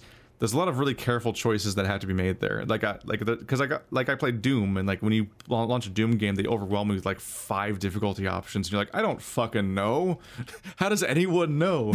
Only Doom players know. And for the Doom players that actually already know, most of these options are pointless to them because they've played the game enough that only the top 2 are relevant now to them. But like, there's like Wolfenstein and Doom have a ton of difficulty levels, but they don't like do a good job at giving you a feel of whether or not you would like them, and you can only really know by trying the game for a few hours and getting past the learning curve, and then like starting over if you feel like you might be on the wrong difficulty. It's like it's not you can most change it. Elegant system. You can change it when you die, and then you can change it back. Yeah, but you try and get like the it's just the wasn't that awkwardness what of trying to happened get to like the ideal experience. That's what Doom will do. That's a poor interface element of Doom Eternal, is that you keep having to click on the load checkpoint button every time you die, but right next to like load checkpoint will be a surprise option to lower the difficulty sometimes. You have to like dodge. But you can't up it again. Because you accidentally click on it, it'll surprise you and put you in a low difficulty, and you're like, fuck, no, God damn it, I was just in Super Meat Boy mode of reflexively hitting the start the chapter again button because I keep having to click it, and you fucking moved the interface with the surprise thing. But that's a whole separate discussion of bad interface design.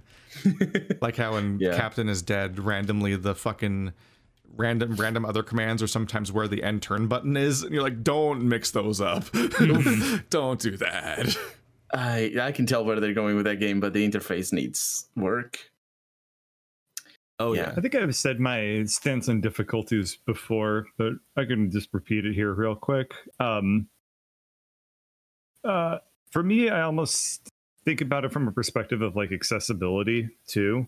If you have somebody who's had like a neurological problem or something and their reaction times are impeded because of something completely outside of their control, you can be a little bit exclusive if you don't provide some abilities to players to like tune these sorts of things. But then again, that also runs into the problem that Keith was bringing up, where it's like, how will anyone know what all these parameters mean?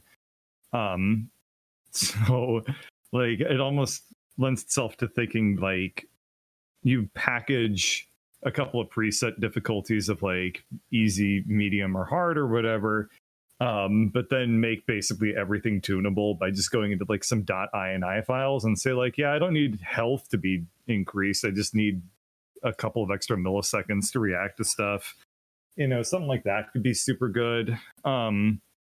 But then again, what do I know? Because there's a blind guy who played Hades, and he beat it on a higher heat than I ever will. So that was really cool to watch.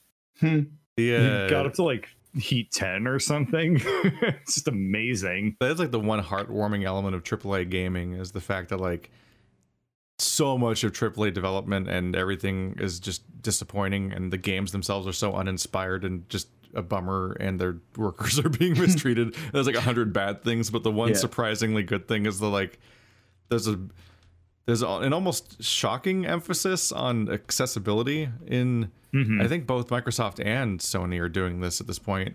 And I saw somebody going through the accessibility options in like The Last of Us Part 2, and how like everyone, like all the characters are like colorful like silhouettes, essentially. Like the screen, like the game's unrecognizable essentially played in this mode, because it's like in a high contrast mode for people that are like really poor of eyesight.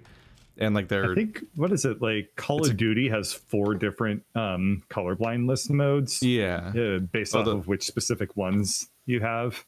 And I guess those have a checkered past with like colorblind modes often just being like lazily just like copied from like a template, and the template is wrong. Yeah. So like because they don't have anyone in house to test it. It's There's like a post-processing feature. Yeah. There's unfortunately a bunch of colorblind modes in games that just are completely ineffective. I think Super Bunny Hop got into that. But yeah, like it's crazy seeing like you play through a game like Spider-Man or Last of Us, and you're like, wow, look at all these graphics and all this gameplay style stuff and all this interesting things that went into it, and you have a completely different experience. And then you see like somebody go through this stuff, you're like, wait, how much stuff is under the hood of this game, of like the different ways you can experience it just to make it accessible to more people. And it's really, that stuff's really impressive, but and unfortunately completely outside of the range of what could be even handled by most like independent developers, because it's like intensive stuff, but it's surprisingly wholesome. The thing with accessibility is that it has to be like, for sure there's technical issues, there's technical things that are important, like being aware of seizures that might be caused by your game, or the contrast issues, or people who are hard of hearing or deaf. And there's a bunch of like very specific things that you can do, but I also think that there's a lot of other accessibility features that I think specifically Nintendo has a hard time dealing with, for example, motion movements, or even like stuff like being able to pause a game is an accessibility feature, or stuff like good journals in the games. But for RPGs, it matters so much that you being able to play a game, even if it's just half an hour a day. There's a lot of RPGs that are very difficult to keep track of, because you need to remember all these details, and just having a good journal in the game and having access to all the quests and all that, and remembering who is whom. And it's not just a matter of having the name, it's having a face as well, because for a lot of people names don't mean anything, or vice versa, faces don't mean anything and names mean a lot, because humans are very varied, and having a holistic perspective to accessibility, no matter what genre of game it is, it could be a difficult game or it could be just a storytelling game. It needs to happen everywhere, I think. And I think it's just a matter of creating this culture of game developers having that in mind, and people being, having a reasonable chance of expecting a game to have accessibility features that allows them to enjoy games. The other point that I usually make when I talk about this and like easy mode and accessibility is that if you have an easy mode, don't insult the people that use it. Don't call it like baby shader mode or whatever. Like, come on, man. That's just gatekeeping nonsense. Yeah, that's true. Yeah. Wolfenstein does that, I think. Wolfenstein, I give a pass on it because it's nostalgic, and I was gonna say those were did in the 90s. Those were like, you gonna pick this pacifier piss baby mode? And I was talking about the newest one. I don't think I played it. Takes Blazkowicz and gives him like a binky and stuff. Yeah. There's no excuse to do that outside of the fact that it's clearly a reference and making fun of it. But if you have a new game, like Wolfenstein is the only one I give a pass on. Nobody else should ever do it. Now I'm gonna make a game where you click on easy mode and it prompts up and it goes, "Are you sure you want to be a dumb baby?" And you click yes, and then it goes, "All right, you dumb baby, let me tell you how to play the game. Press A to continue," and you press A, and it goes like, "Good, you did one thing. Congratulations. The next thing is coming up, so get ready, dumb baby." And like the whole game is just constantly insulting you for that. Kind of want to play. That actually sounds kind of funny. I do kind of want to play Andrew's aggressively passive-aggressive fucking video game. That's not even passive-aggressive. That's just like super aggressive. I can actually see somebody making a very amusing little indie game. Like, just release it for free on itch.io. And it's like, you're locked away from playing on normal or hard. You have to start on easy. It insults you the entire fucking time. And then when you get to the end of the tutorial, you eat the game and normal mode is unlocked or something. And then in my game, you click on normal mode and it just rolls the credits. No, so there is I'm gonna make it. There's gonna be an easy mode that's the base of the game. You can buy very easy mode as DLC for 99 cents. Very easy mode. Literally will not progress a single word of the tutorial until you press A to continue. No, that's also an accessibility feature. You need to have an auto clicker. Well, the whole point is that not supposed to be accessible. It's supposed to just insult the shit out of you. As somebody who doesn't really A need condescending idea of accessible. Yeah, as somebody who doesn't really need accessibility options, one of my favorite byproducts of accessibility options is press holding for QuickTime events.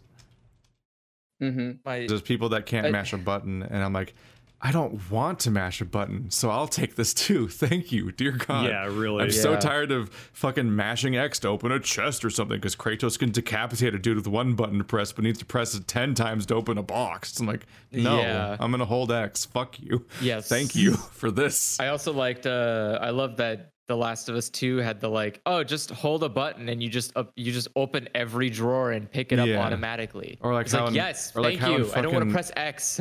Every time you open a grate in Batman, you're like, here we go again. It's gonna mash Yeah, X you to open a It's the worst grate. mechanic. Every time I see it, I'm filled with hatred. It's so pointless.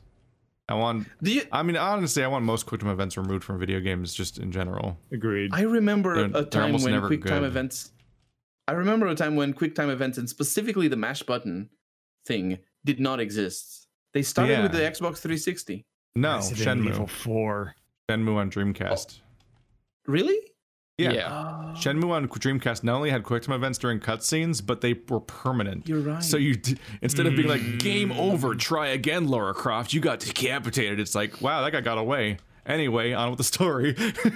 Like you just have to live with that. So it's like the Until Dawn approach to QuickTime events, where it is the story. And if you're gonna do them, at least do them that way. Yeah, I was gonna say I don't know if that's worse or better because I never the entire reason I can currently do a blind playthrough of Resident Evil 4 sometime in the future is because of QuickTime events. Because you didn't get the right ending. No, I bought the game on PC back before. I remember the story. Back before everything was on Steam and everything used an Xbox controller. So it was like you press 1, but like circled 1, which means not 1 on the keyboard, but like 1 on whatever the fuck gamepad language they were running with, whatever, who knows. And so I would sit there and I would be like, I just got run over by a boulder over and over again. And I kept like, I would just mash different buttons on my keyboard to try to find what the run button was, because in the boulder sequence you run from a boulder by mashing a button, and eventually I found the button that you do to run. But then when you run for a little bit, Leon then has to jump out of the way, and jumping out of the way is 2 buttons at the same time, and neither of them were the run button. So in order to continue the game, I'd have to find what combination of random 2 keys on my keyboard represented the gamepad buttons I would need to dodge. And I'm like, all right, I guess I'm never beating this game. This is $20 at Walmart in the garbage. I just bought a disc copy of Resident Evil 4 for the PC, and it was not playable. I did not own a controller for my computer. Yeah, and then even if you had the controller, it'd still be 1 and 2s and whatnots. Yeah, and who knows if it was even the right controller or whatever, because like we were pre the universal approach of just every controller is just the controllers from consoles. For me, a memory that's gonna be stored in my mind forever. Well, maybe not forever, but for a long time. It's a game that I actually liked a lot. Dying Light is a little zombie game. Dying Light is very good. I liked it a lot. It was fun, but the ending for me is ruined because it's like this big like storyline climax and just and then right at the very end there are a few. I think it's the only. I'm not sure. I recall it to be the only QuickTime events in the game, and there are a few during the cutscene. There's QuickTime events. And I was just watching the cutscene, and then I died. And then what? And then it reloads immediately before the QuickTime event. So I just, and I died again. Yeah. And it just completely ruined the tone because I just died a bunch of times before I clicked X or whatever. There's a surprising number of AAA video game endings where they like basically couldn't finish implementing the ending. So, or like they ran out of ideas or development time. So instead of having like a proper set piece or a boss fight that's interactive or so on, although sometimes they do just kind of sometimes you have Batman where it's like, why am I fighting Hulk Joker? This is a weird choice. But you have games that like just seemingly couldn't finish implementing a proper complex finale that would pay off the whole game's systems up until then. So instead they just have a cutscene that resolves the story and you lightly interact with it. And so in some games like Dying Light, you like have to do a QTE for some reason. And then you have like really bizarrely Uncharted 1.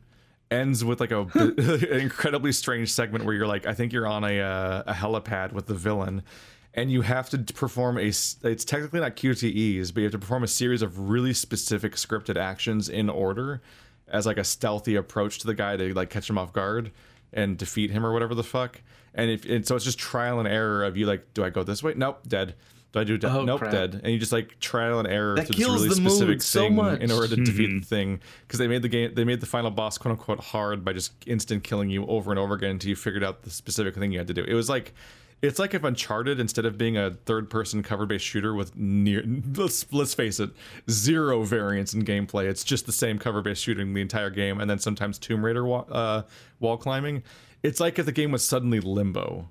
Like, that's how the game ends. Like, it ends with Limbo gameplay, where you're just like, I just got to figure out how to survive this screen now. Like, that completely different design philosophy at the end of the game.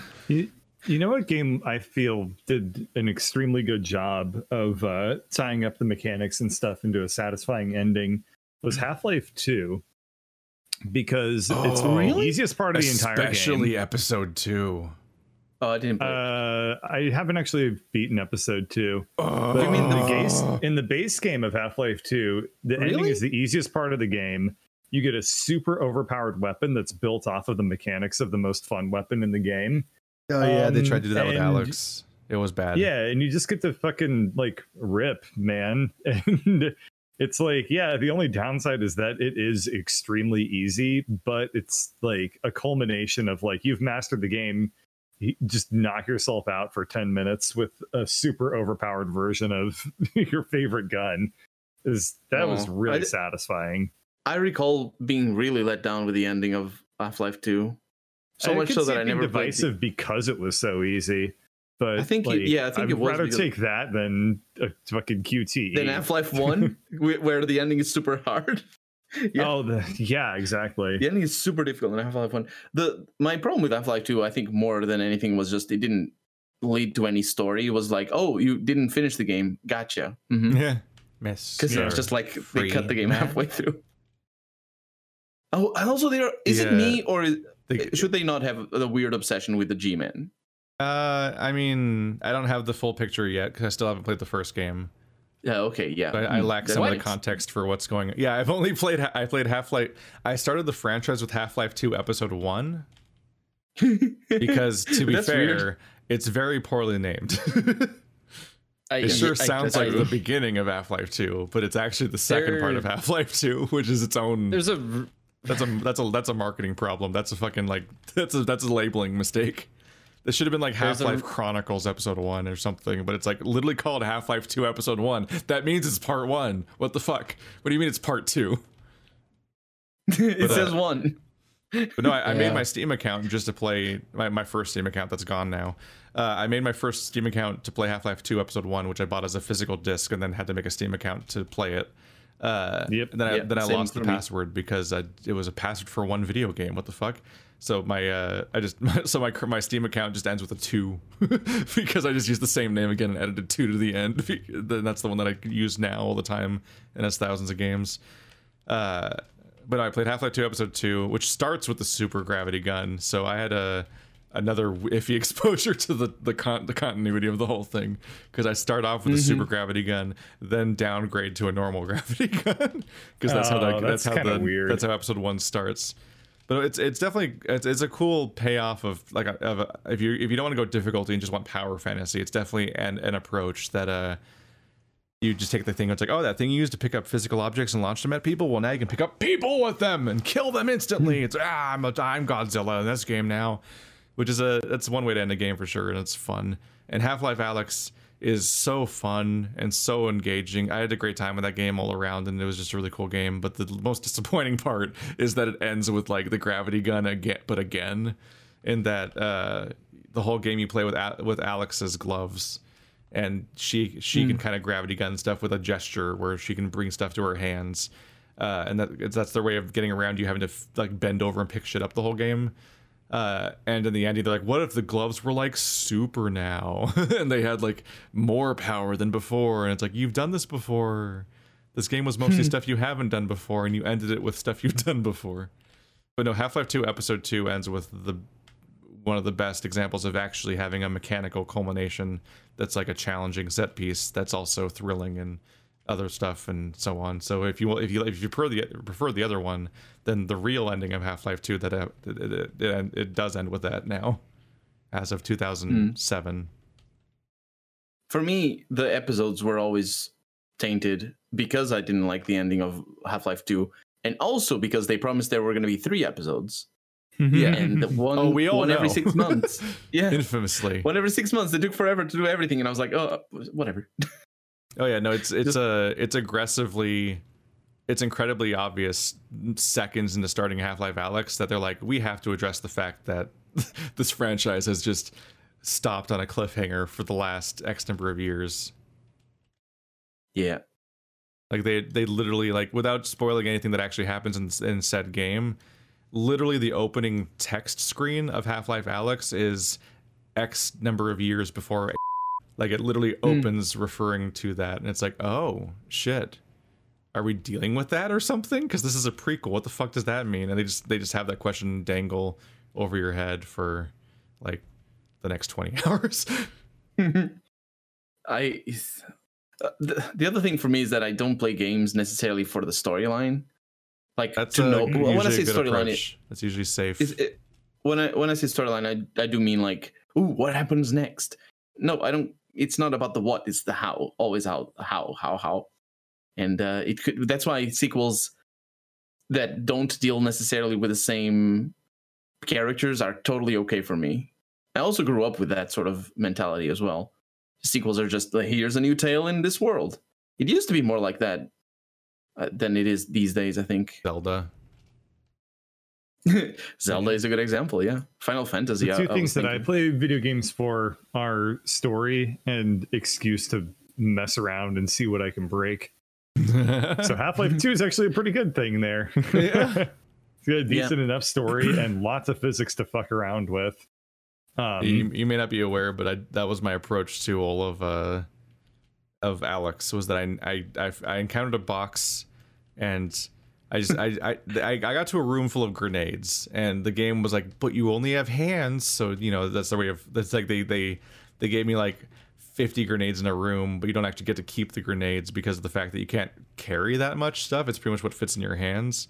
But I was like, fuck that! I'm gonna find a box. I'm like gonna pick up a box. I'm gonna put all the stuff in the box. I'm gonna fucking carry the box with me. And they clearly had already patched this behavior out of the game. Because people used to be able to use like one-handed boxes and just fill them with stuff, and they patched that out so stuff just falls through them now. But I found a big chunky two-handed box that has too much physics interactions for that to be patched out apparently, because this one still worked. So I picked them up and it was really useful, and you get attached to the thing, so you're like, I'm gonna name you Vincent, and I had to figure out for the rest of the game. I had to figure out every choke point, every big obstacle where clearly I can't take him past this. I had to figure out how to get him past that, and I kept going for the rest of the game with a fucking box that I named because I was getting away with it still. So let's keep doing it. There was some real like, this is it. I can't possibly get past this point. There's no way to get this through here. And then with some editing, eventually we get there. Yeah, the box was shattered a couple of times. I saw. I mean, that was just one of my favorite gags ever. It was like a Legion style moment of like you're watching the perspective of like a reality bending X-Man type character that like denies the bad things happening. I guess like WandaVision probably is. I haven't seen it. Like somebody like that like has to grapple with a really bad thing, and instead they just reject it by reshaping reality around them. So whenever Vincent would suddenly shatter, you just hear me go, no! Then halfway through the no would be like a perfectly cut screen moment, and it would cut to Vincent being whole, and I'm just like, everything's fine. And like I would smash cut to like 5 minutes later after I had to like fucking reload the game and get back to the exact same spot and like try to make it like match like as if you hallucinated the part where the box broke. Oh yeah, there were a couple of. I think you did that 3 times total, maybe or more. Yeah, but one of them at least was very much like, what did I just see? Oh yeah, the first time it happened, I went in an elevator and I turn around to pick up the box, and the box is like a little stuck, and then just explodes. And like there was like a nonsensical reason for exploding, because there was like a physics glitch in itself. But then I just like tried to make it a matching cut and move on, like just like nothing had happened, and like completely not acknowledge it, but keep it all in, obviously. And that was a fun series to do for a few reasons. Only a few. I'm gonna be having a lot Do you think less VR fun is the- soon. Do you think the VR is the future of gaming? No, No.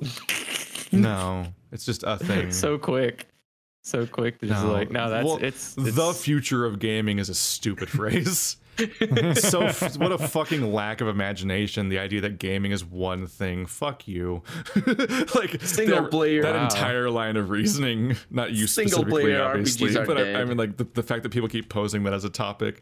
Yeah. I had a fucking heated argument with one of my housemates in my old house about this topic, because they were so fucking at the cult. They're bowing at the foot of VR and talking about how like it makes every genre better. I'm like, yeah, it's gonna make CRPGs better. Is that what's gonna happen? CRPGs are gonna be better in VR. What, you look down at a table and have to awkwardly bend over a bunch to look at the little things happening of like, oh man, I gotta look at this isometric thing in VR. Wow, they really do look like plastic figures. They really do look not real still. Like, what is the fucking upside here? Do you want CRPGs to look like that fucking like the monster chest from Star Wars, whatever it's called, thing you have to let Chewie win? Sarlacc pit. No, that's a pit. Monster. There's a game they play where little hologram monsters beat each other up. Oh, the monster chest thing. Yeah, I almost said Oh, yeah, Pazak, I've but seen that's that, the I wrong think. game from Star Wars. No, that's KOTOR. Yeah, Dijarki. Tizarki. I don't know if that's right either. I don't know. It's Dijark, I guess, or People. it's also not it's the also way known it's as Hollow Dijarki. Chess, Yeah. a popular does sound- two-player game Hollow in which chess. teams of Yeah, holographic creatures that's what they battle called each it in the other. movie. There you go. Yeah. We did People it. have a Reddit. weird obsession with Pazak. There's a lot of people who are just like in love with Pazak in my experience. Is that in the movies or something? I feel like Pazak was made up. I feel like It was, Pazak was wasn't it? made up for KOTOR, and I've never played it, but I think I think people have made it sound like it might be based on Triple Triad from Final Fantasy VIII, but I don't know. Oh. And then nobody likes Gwent. Gwent's great. What sorry, the not fuck are you Gwent. talking about? Everyone likes Gwent. I'm sorry.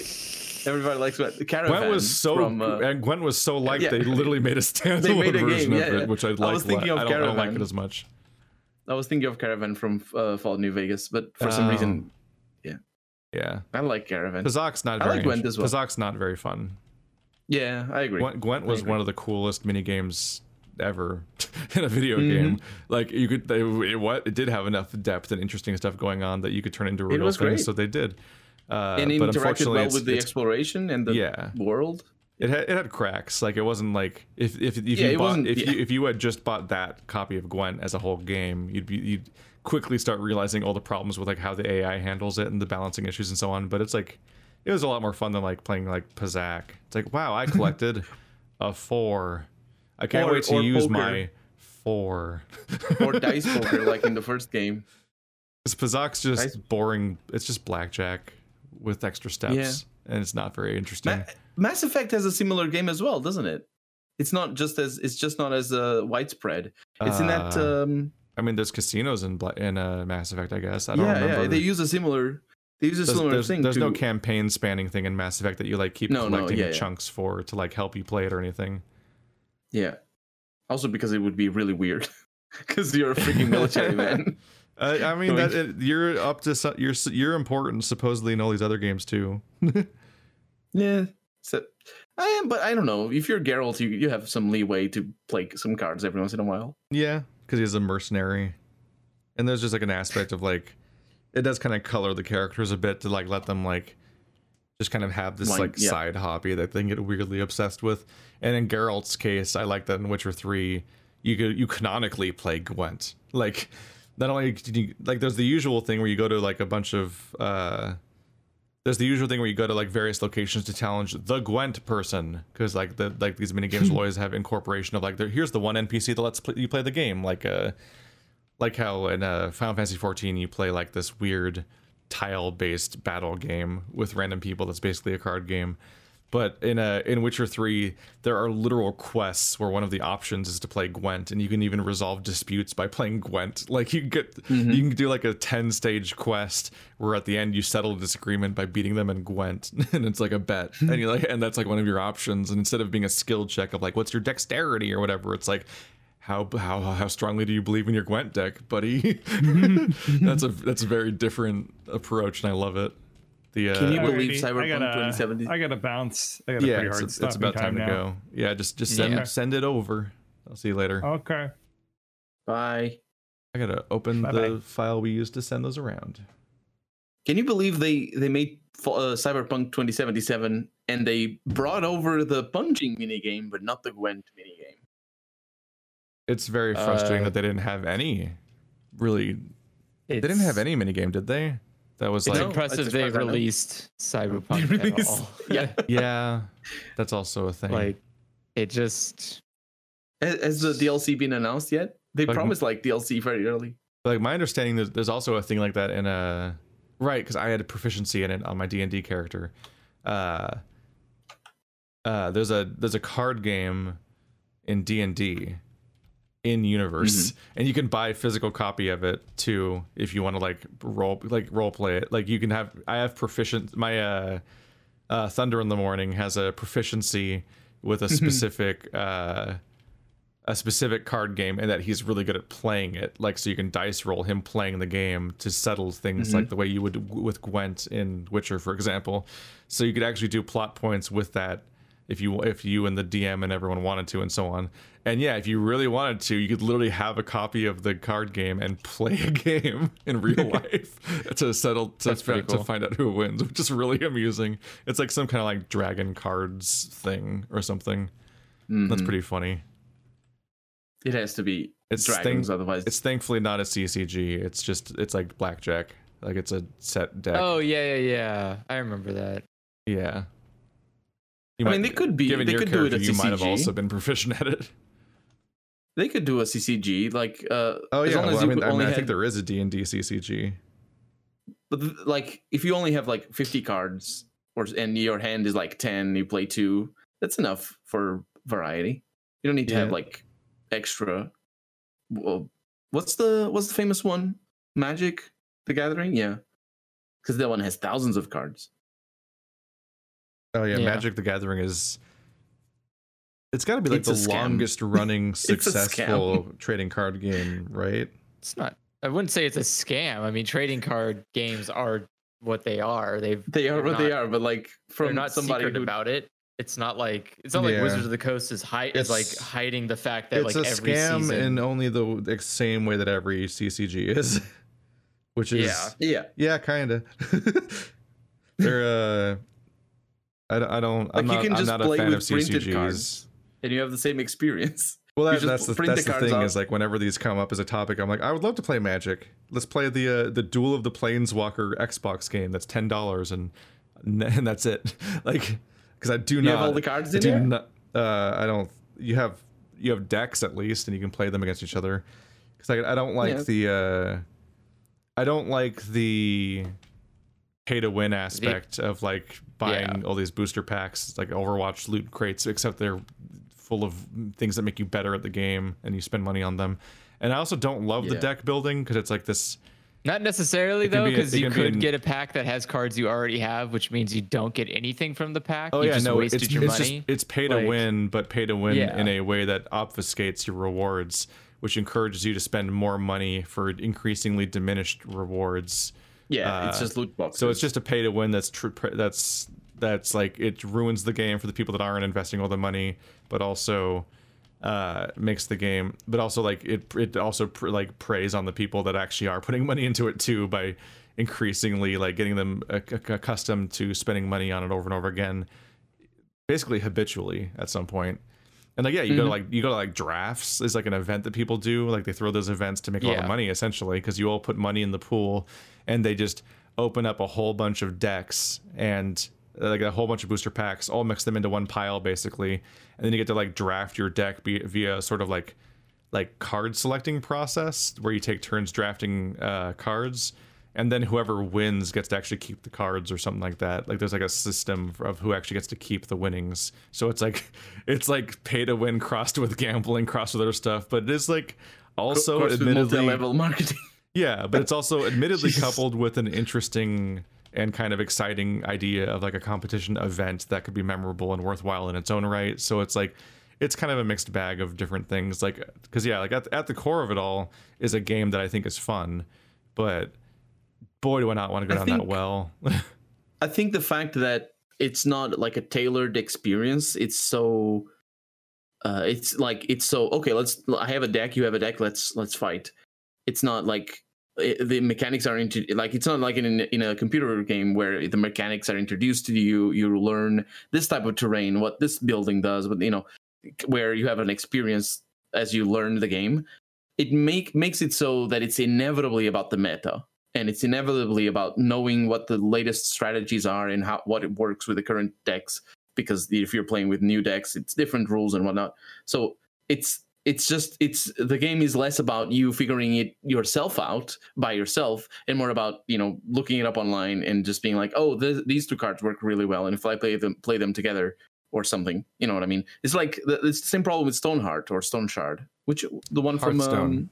Yeah, that was yes. what killed Hearthstone for me. Is I had a period where I was like, I don't know, Hearthstone seems like it might be kind of fun. I'm kind of excited I kind of want to play it. Like it's visually, it's really cool looking, and like it's got this snappy interface and the cool card effects. Like I had played some of the beta, so I knew how it worked on a basic level, and it's like it's an enjoyable loop.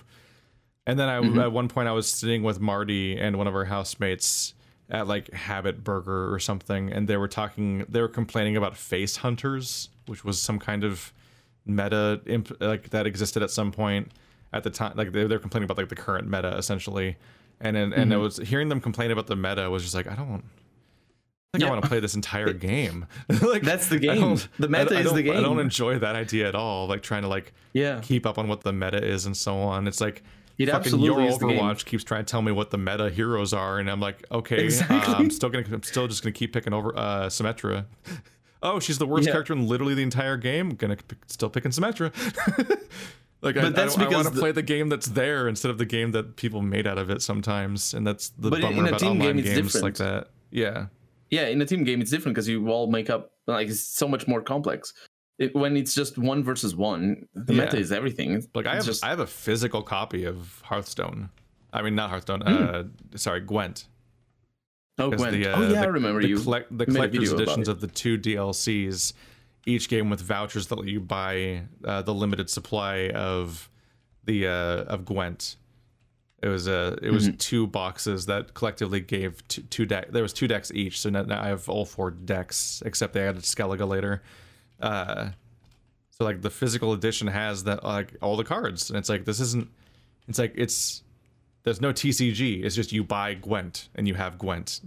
But of course now it's also unpatched. Yeah, which but means it's now the Gwent one meta. is a TCG, and it's like Hearthstone now, and it's like, oh, yeah, it's kind of nice the idea that you could just buy an entire, like even if it's a deck builder, technically the idea that you could buy the entire deck builder is really appealing, and just like I have the game, the end. There are some games like that. I remember playing Spell. Oh yeah, it's not Spellforge. I can look it up very quickly. Spellweaver, yeah. Spellweaver, I think there might be DLCs. Spellweaver Soul Stealer. Sorry. Is that from Warhammer? That's probably some Yu-Gi-Oh thing. I don't even know. Oh. But Spellweaver was what is it? What? Something Soul Stealer. Ironweaver Soul Stealer. Ironweaver Soul Stealer. Inuyasha. People yelling out their moves when they attack. Yeah, Spellweaver is like is an indie Magic the Gathering sort of game. It's really cool. It's not like it's super janky or anything. It just plays normally. It's just a game, and I think you get all the cards. I had fun for a little. Played like for 5 hours. I don't. Yeah, I think I got into Magic once, and then after like I only had 2 people to play with for a year, it was like, okay, I don't think I'll ever do this again. It's kind of like stupid. Yeah. I remember when you had your period of Magic. Yeah. I still have my decks. I still have my cards. They just sit there in a box. But like, we still need to do a video honoring the fact that somebody sent us Magic decks. Oh yeah, I forgot. Someone did send us Magic decks too. Yeah, I still have them sitting here. I think they're unopened. They're somewhere on my bookshelf. I think it was a blue deck and a blue-black deck or something, or I don't know the elements for sure. Yeah, but one of them might just have an elemental advantage and just win or whatever. Card games are like the baby's first loot box. It's the intro into the concept of paying money for not getting what you want, which is what a weird system to teach anybody. Yeah, it's funny because like as a kid, obviously people still get mad to this day that I don't open my loot boxes in Overwatch, and it's like, why are you defending this system? Why are you so militant about it that you're offended someone else isn't engaging with it? It's like it's literally because you summarized it so well as the fact that like it's literally an entire system about tricking you into paying for stuff and then not getting what you want, and like. Yeah, and it's just and it's just about a bunch of steps of trying to condition you to do that more and more and getting used to it until you don't think about it anymore. And like that's deeply frustrating. Especially multiplayer games.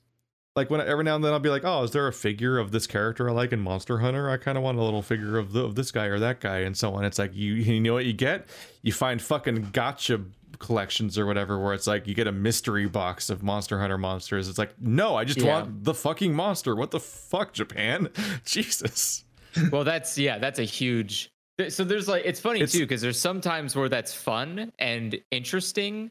Like they have little gotcha machines where you put the quarter and you turn it, you get a little figurine. Capsule machines like we have here. Yeah, and sometimes they're fun. Sometimes they're completely great when you're like, I don't really give a shit which one I get. They all look amazingly stupid. I want one of those stupid things. Like I have 2 Kabuki owls. And all of them look ridiculous. I didn't care which one I got. They're all dumb looking. But like, sure, here's $1. Take my give me a Kabuki app. For me, it's like I don't like Rathlos. He's a boring dragon. I want Tobokadachi.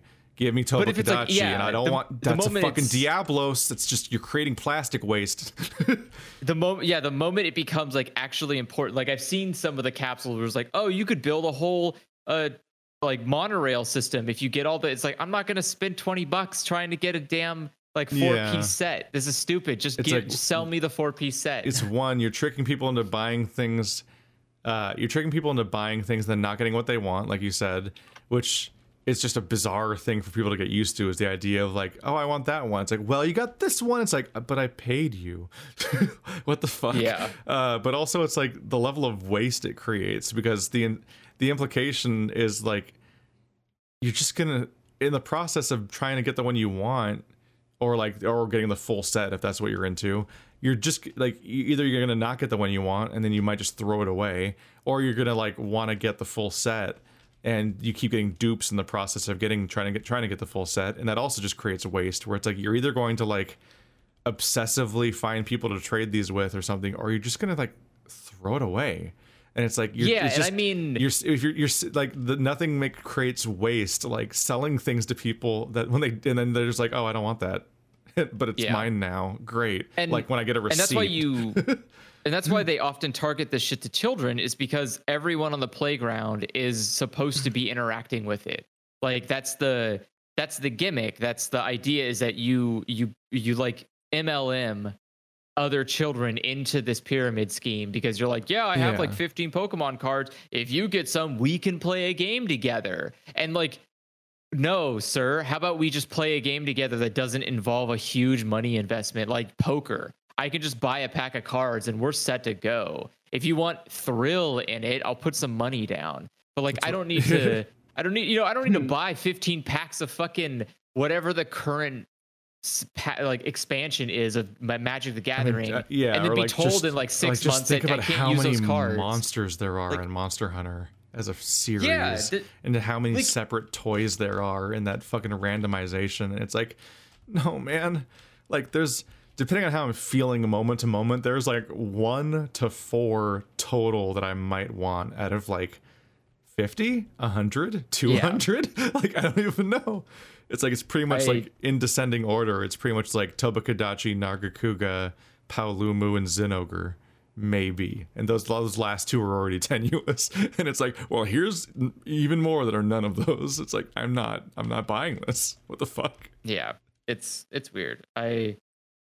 Again, I get it in some aspects. I don't think it's fucking okay Nintendo or good, being but... like, surprise, you got Marth. Not Banjo-Kazooie.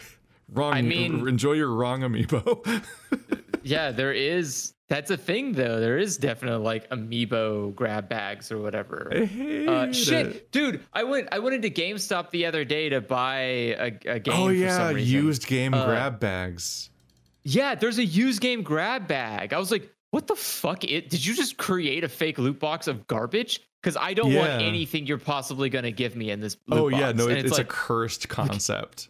It's I was like, what the fuck? It's almost like a fucking like YouTube. It's almost designed for like YouTube channels that want to have like a gimmick series, like Brian's like dollar store gaming series he does. It's like, what came in the grab bag? And you do like you like cover the night. It's like a fucking like PlayStation demo disc just for you. Like what came? Because I went to there's like a Sacramento secondhand store for games that has a really impressive collection. And you're talking about is it like a computer store in Fair Oaks? It's like a really brightly colored place that's like all red and yellow or red and orange. You're talking about the one that's in a garage? Like it's a big old open space? No, it's just a store area? It's just a store shaped store. I just got done going to all of them. Yeah, it's kind of like the size of a GameStop or something, and it have a really shitty sidewalk.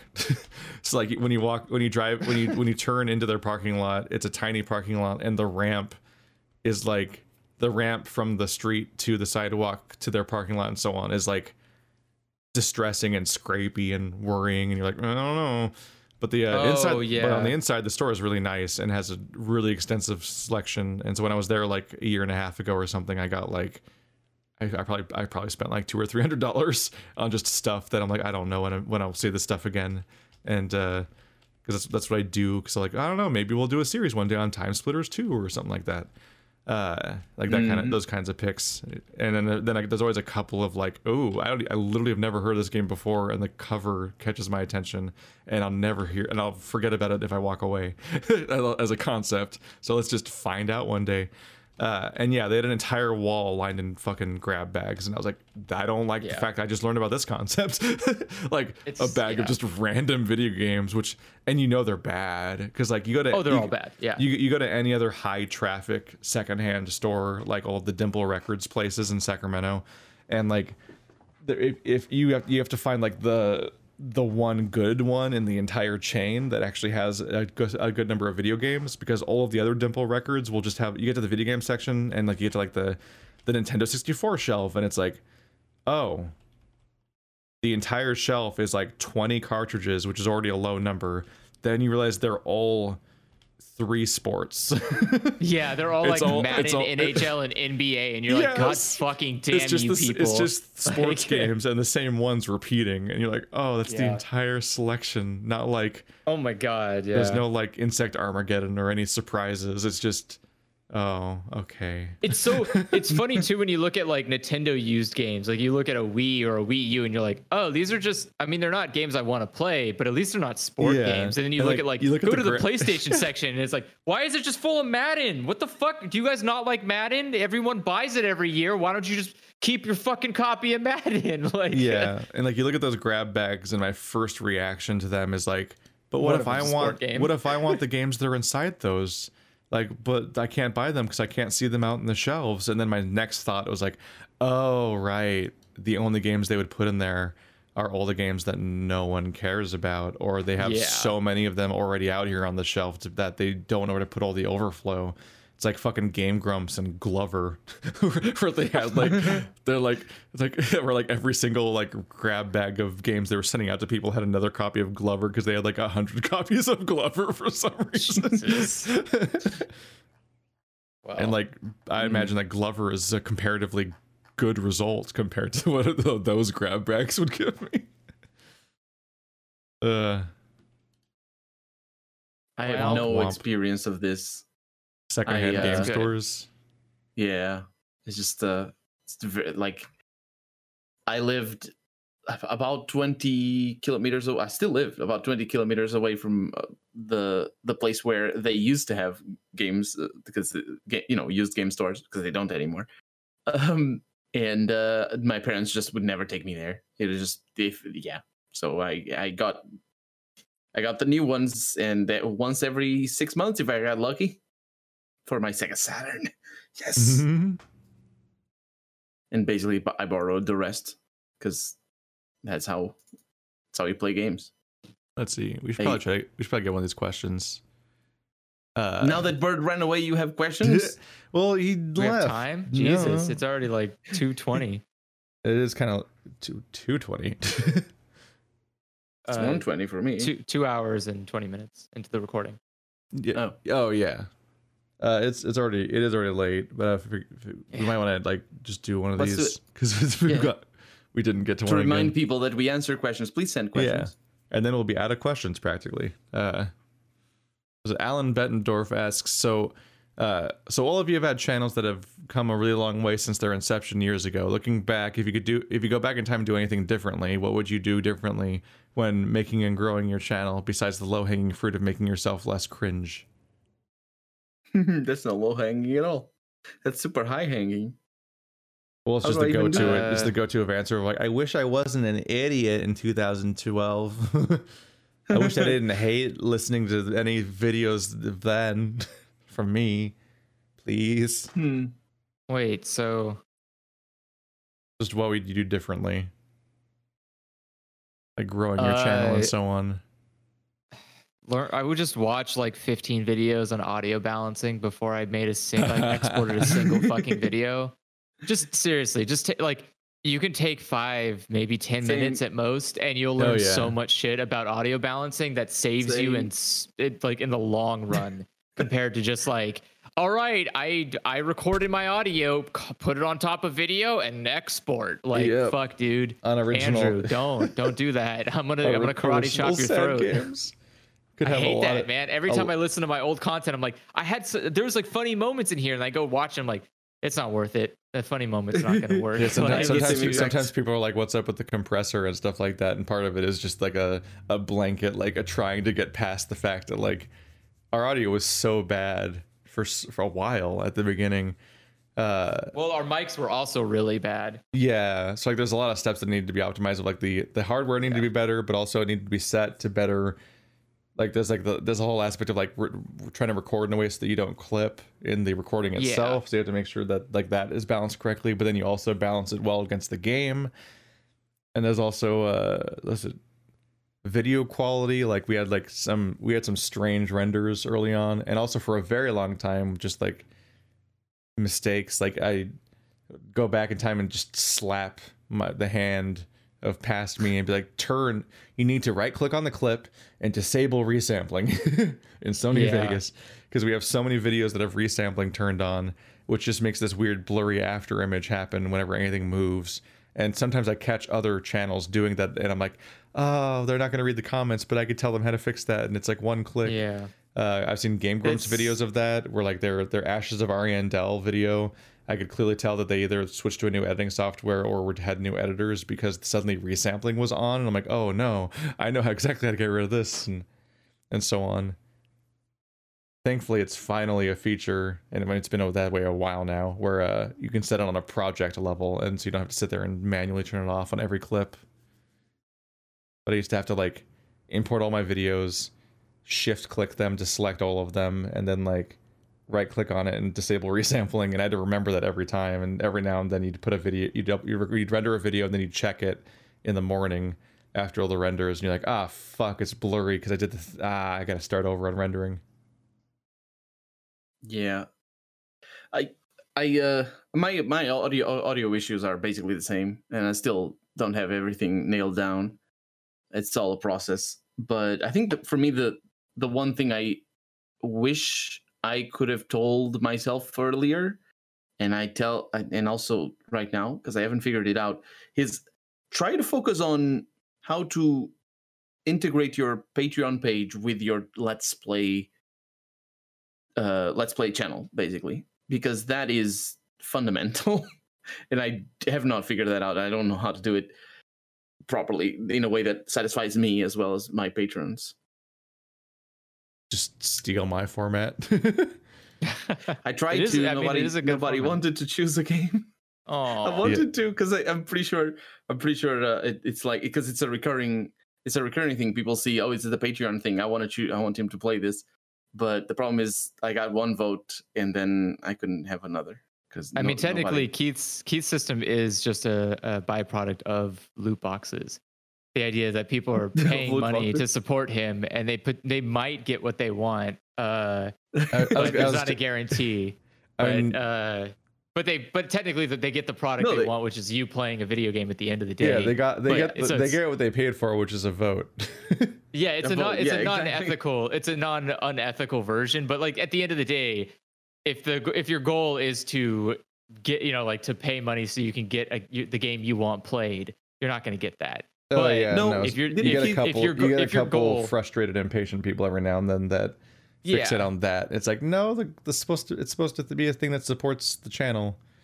And the idea is that the product you want is you playing a game. Like, no matter what game it is, credits that's what you want. and part of a selection process. That's that's just the standard flair, though. Like the driving factor. I don't know. Maybe a lot of people want their name in the credits, but like, I always feel like the driving factor should be the action. Like, what do you specifically get for Patreon? What change do you get to make as a financial contributor to this product? And I make the vote this big theatrical thing that's like it's an event, and there's a mystery of like, oh, what won, and there's like a premiere, and everyone like theorizes about it and wondering what's going to happen, and they're anticipating. Yeah, especially since I have a Discord, I can watch people like anticipating it and like oh man, I think this is going to win, and so on. And you're like, and you're like you already know for days sometimes. That is the disappointing thing, is that if you let the vote happen, it's like the low hanging fruit always happens, because that's what voting does. But the alternatives are all worse. Like, wow, everyone nominated a game, and then just it's a fucking raffle. And it's like, one, picking something at random. Like we all complain that Zelda wins, but see what happens when the fucking like lolly girl JRPG then last place wins because we randomized it this time. But also, I think raffles aren't allowed on Patreon. Oh, I think raffles are against Patreon's service. The idea it might that be considered gambling. Yeah, or something like that. I don't think you're allowed to do like online gambling. Yeah. And you probably have to verify people's ages and shit, and like you have to like some countries it's like illegal in some countries, or illegal for certain ages and so on. If you're paying for participation, then it can't be a raffle. But that's why I was saying it's like an ethical loot box, because you're not. I thought about that. People aren't gambling. I talked about the idea of like, what if that was the April Fool's joke this year, is that I picked a random Patreon game this time, and then just had to do a series on it, no matter what it was. But the one I was like, and just anticipating like, what if this is like funny for like 5 minutes and then just miserable for 3 months?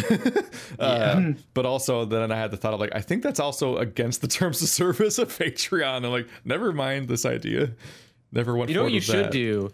You should get a list of all the crappy, like really low budget crappy keys that you get for free that you didn't ask for, of garbage games. Yeah. And tell Patreon to, and like basically take the amount of patrons you have and add that to like a spinning thing. Like how many times it will spin a wheel.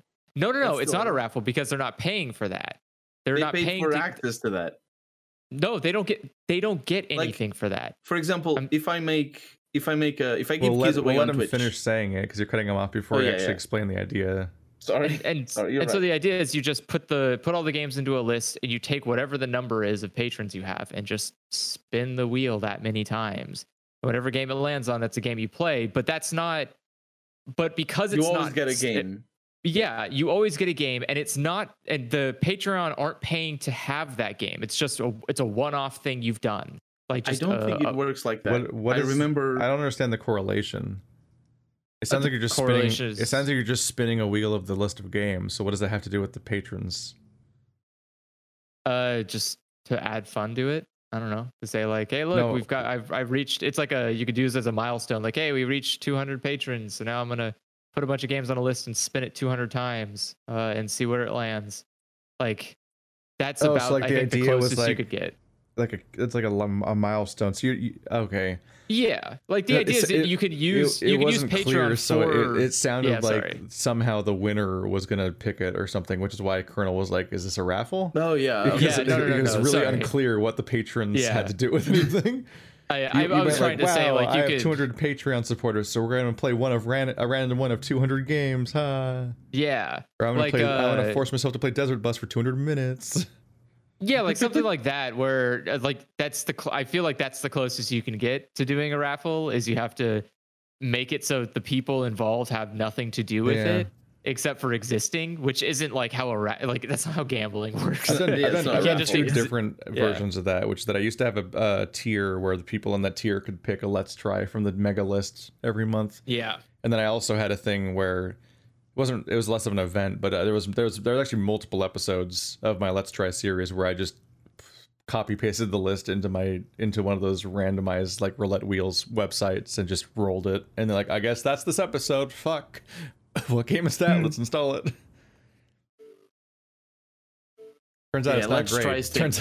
Turns out curating your Let's Tries a little better is It's better yeah. than playing random shit, because so much of the list is just stuff that never looked good, even for a moment. Let's tries for me are very not resource intensive, basically, for my head.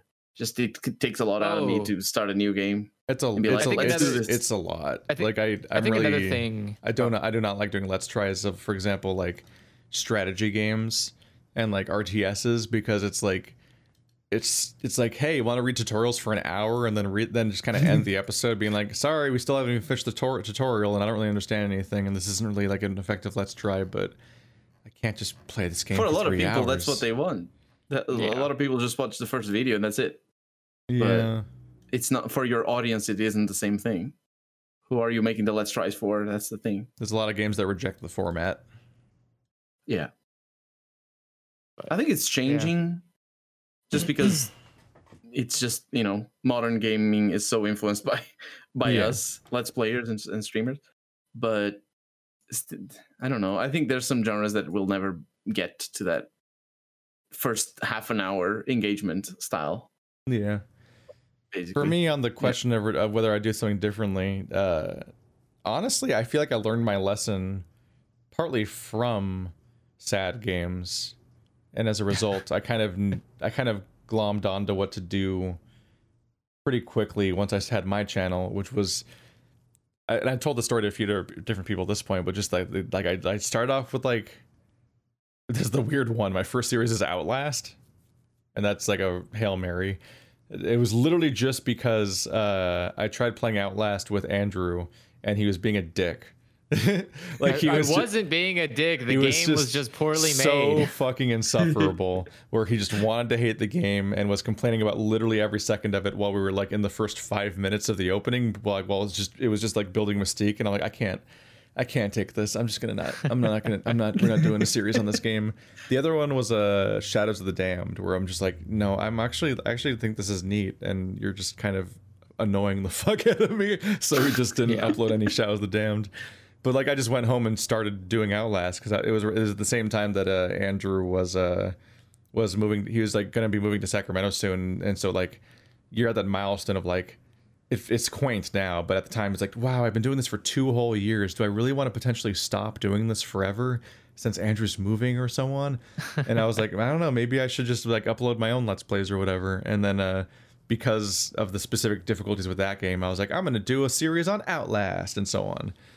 and so like that was the first thing on the channel, but that was like whatever. But while I was playing Outlast, I was playing Demon's Souls in my free time, and I was in the Tower of Latria, and I'm like, this game's actually really fucking cool. I should probably just start over and do a series on this game instead of playing it off camera. And so I went and started covering Demon's Souls, and that did well. So I started playing Dark Souls, and that did pretty well. And Dark Souls 2 came out, and like that was new when I was playing it. So all of a sudden I'm like, oh man, these are big numbers. Like that was back when like every time I did certain, if I did certain things, I could just watch the views graph of the channel just like hit a new shelf of like with the noise floor. Like you would see it like zigzagging, but then it would suddenly go vroom and be like, now it's zigzagging up there, and watch it climb. And for the first like 2 years of my channel, I could watch specific things and like see that specific games and their premieres and so on very clearly just raised the noise floor of my whole channel over and over again.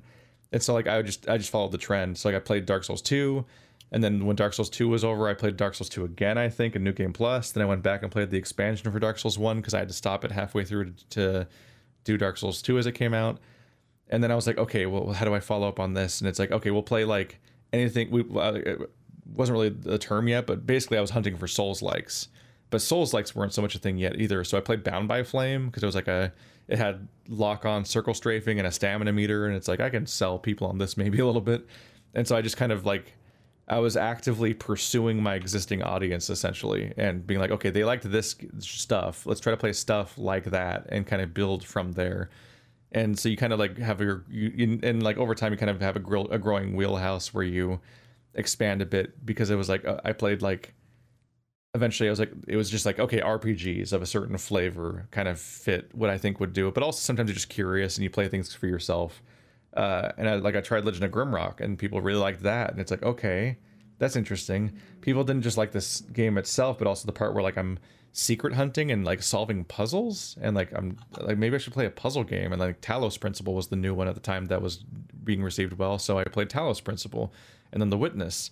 And then suddenly it's like, okay, I'm the guy that does RPGs, but I'm also the guy that plays like puzzle games. And like you just kind of realize like you have an audience for certain things, and you chase that specific thing. Sad Games for the first 2 years was just whatever the fuck.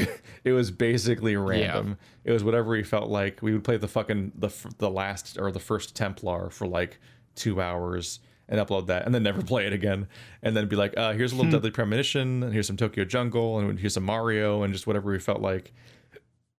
And like at the end of the 2 years, we still were putting up videos that had like would get like 20 views or something. I think like there was no building to it really. And so like just learning to like pursue what works and work with that, and then, you know, let yourself have more freedom once you actually hit a comfortable spot like I have. Like I'm way more free now to do what I want while still maintaining an audience, because I know that it'll collectively do well enough, but I still have a formula back there. Like there's still like a driving force. Like I have time slots built around the idea of like, that's the RPG time slot, that's the puzzle game time slot. Like I want to keep certain things around. And like obviously, like if a new From Software game comes out, especially if it's a Souls like it's just gonna get covered, period. Like that kind of stuff.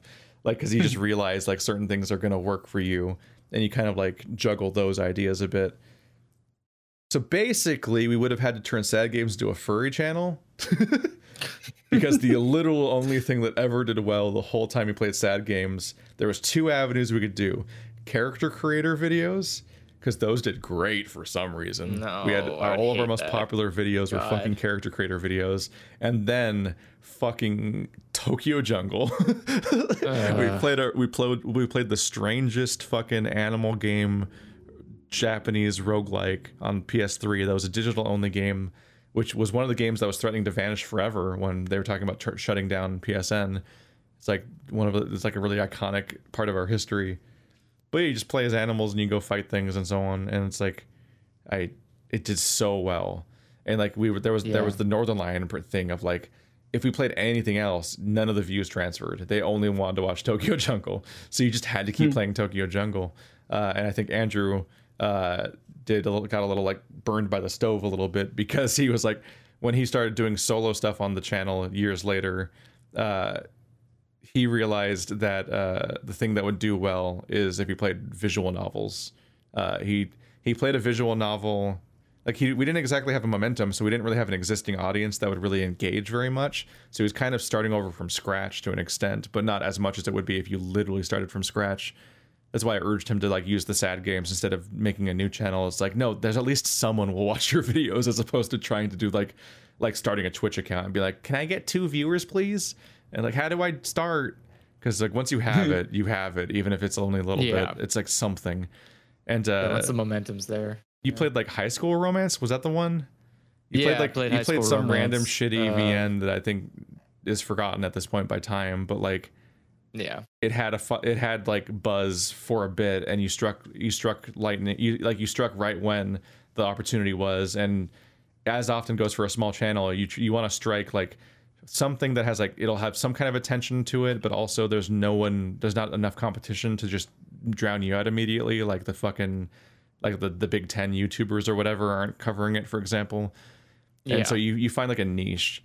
And then it was like, then Andrew fell into the trap of like, okay, well now I gotta play visual novels because that was the thing that did well. And so you'd play like Honey Pop and Sakura stuff and other ones, and then some didn't do well, and then the thing he did was he merged the two, the only audience old Sad Games had crossed with the only audience that new Sad Games had, and he played Nekojishi, the furry cat dating simulator gay daddies game, and that's one of his top videos now on the channel, besides all the Tokyo Jungle stuff and the character creator videos. It's like, it works. There's just certain things that do well, and you kind of, it's like when you're starting a channel off, every game you play is like a landmine of some where like, it's like, I hope you love it, because every single one of them could accidentally be the thing that becomes the entire reason you have an audience, and that becomes like if you're smart, the basis of all of your future decisions for a while, just to like get any momentum and get people to stick around. Because if you play one thing that people like, and then you immediately change gears and never go back, then you'll probably just lose that entire audience, and you'll be right back to where you started. But yeah, Andrew's got a fucking like rock in a hard place thing going on, where his 2 choices are things he doesn't want. It's like, do I play furry games, or do I play visual novels, or both? Dude, that was like the hardest thing, is that the person I'm dating, they were like, okay, you're not a furry, right? And I was like, no, I'm not a furry. And they're like, okay, I just asked because like your YouTube channel has a lot of views on furry stuff. I was like, no, I don't. I'm not interested in furry content. She looked at the most viewed videos. Well, because that's the smart thing. You want to like research a person. And I was being honest. Like, here's my channel and stuff. I just don't. It's funny because like I use Keymailer and some other things that are like aggregates for distributing keys to content creators and so on. And like, I know for a fact, just from browsing the news section, there's so many fucking visual novels for so many. You could make so much money. I keep looking at it, and I'm like, I still haven't even beaten Nekojishi. I only did one route. There's still like 2 more catboys I gotta fuck. There's even more. There's even more on itch.io. It's so much. It's crazy, but I never will. Everywhere. I hate them. I hate it so much. There's so much. Like I was, someone posted an article on someone posted an article in my chat on the Discord. Oh, there, I finally scrolled up to it. It was someone posted an article from Kotaku that says Apple tries really hard to get Epic to admit there's porn on its store, and the picture, like immediately I recognized, like, oh, this picture is from itch.io. That's the itch.io store page. But like front and center in the preview image of the article is like this giant, like jacked German Shepherd dude, and the name of the game is Horny Chronicles. And I'm like, Jesus Christ. All right, it's just, there's always another one. It's like, go get your 1 million views, bro.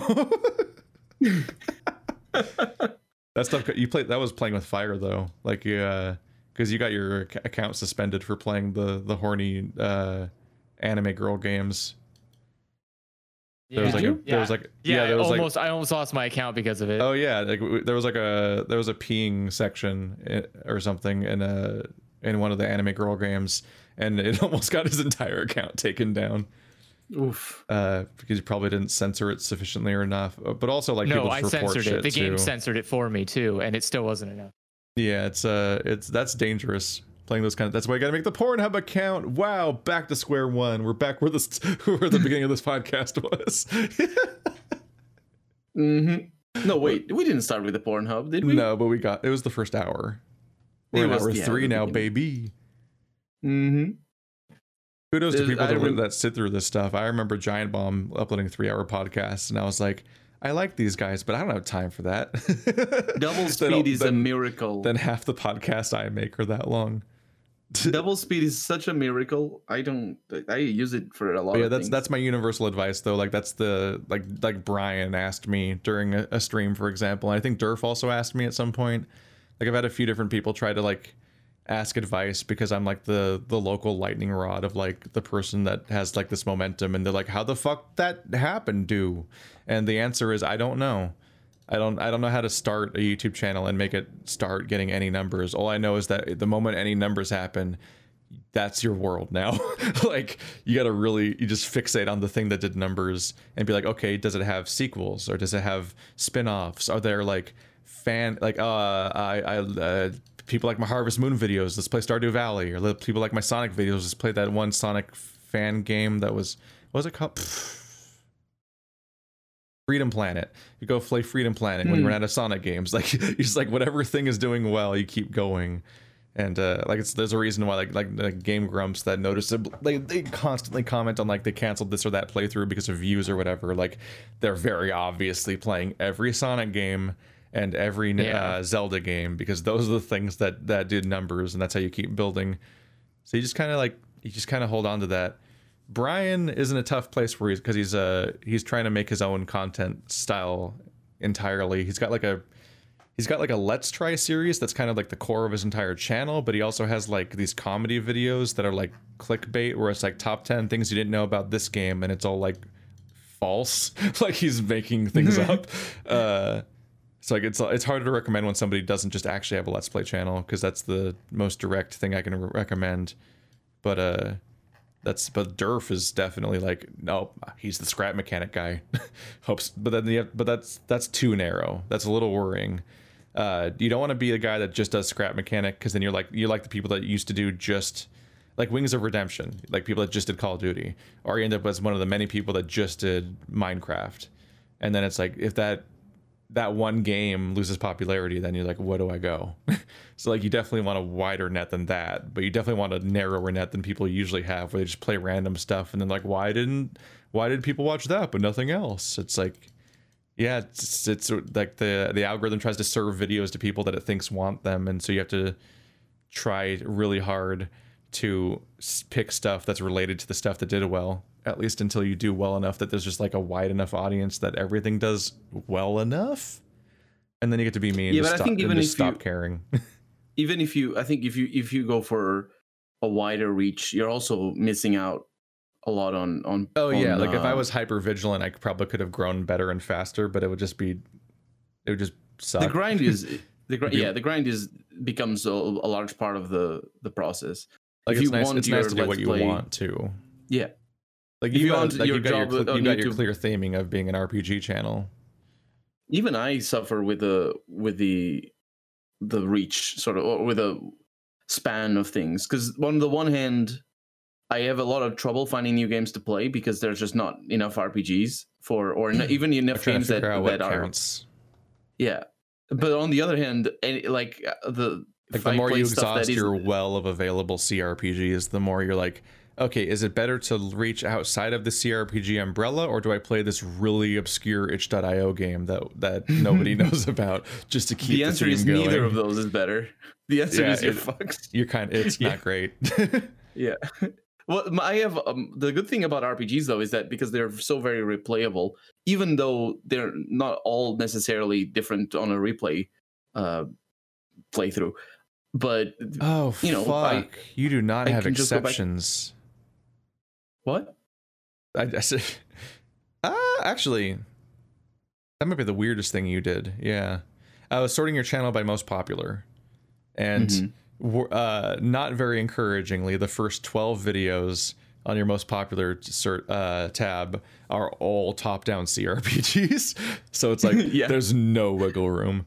But then starting on the third row is Sunless Skies and Vampire the Masquerade Bloodlines. I'm like, okay, those are both something kind. I don't think Sunless Skies is quite a CRPG. It's kind of something different and weird, but I haven't quite played it. But like that's like some kind of management simulator crossed with like but it's got a lot of storytelling. Yeah, it's got a lot of But like that's you introducing wiggle room a bit, and then you have a Vampire the Masquerade Bloodlines and Darkest Dungeon. It's like, okay, those aren't just top-down CRPGs, at least. It's like those are those are emblematic of like the kind of like branching you could do a bit. But it is like they're narrow still very branching. much within a style. And when I find a new game that's like within that style, I'm like, yes, this is great. Yeah. And in fact, I just found one that is going to release this week, and I'm very much looking forward to playing it. And it's like, those moments are everything. And if they happened once per month, it would be amazing, and my channel would flourish. But unfortunately, they don't. Yeah, you never know what's going to cause them. In fact, I don't think I've had a view spike in like years. Mine was Honey Pop. Yeah, Honey Pop 2, right? You had a recent occurrence. I think if I look at my viewership, I'll do it right now. Fuck, I don't even know the new analytics page very well though, which is not great. It's the bad analytics. See all views. God, I actually don't know how to just look at my. It's really complicated. Fuck. There used to just be a clear tab that was like, look at I would always just look at my month's views, and it would just like be a single line that was like, here's the views you've had collectively this month, and it'd be broken down by day. And then I would just zoom out and you could see like the progression of the channel. I used to have it memorized where it was like, oh my God, and that's that video, and that's that video. And I would like, no, I think I have to click. Yeah, there's a total button. Let's see. But now we have 7 or 8 years of no, we have more. How many years? I used to have each spike memorized. I think I might have an Imager. I think I have an Imager like picture Once Upon a Time that like chronicled it essentially. Like I was like keeping track of like, oh, that was Dragon Age Inquisition, and that was Dark Souls 2. My niche for a while was being the director's cut guy. Like people would, and like same Z's, I get it. Like fucking Nier Automata or Nier Replicant, the remake is out, and I'm like, I don't care. I already covered that game. I'm not gonna cover the whole same game twice. What the fuck? But like I was late to a bunch of games because of the timing when I made my YouTube channel. So it'd be like, okay, here let's be the guy who I was the guy who played Wasteland 2 director's cut, Divinity Original Sin director's cut, and Dark Souls 2 Scholar of the First Sin. Because like Dark Souls 2 was popular, but like only the most like niche Dark Souls channels were gonna cover the fucking re-release of the same game they already covered.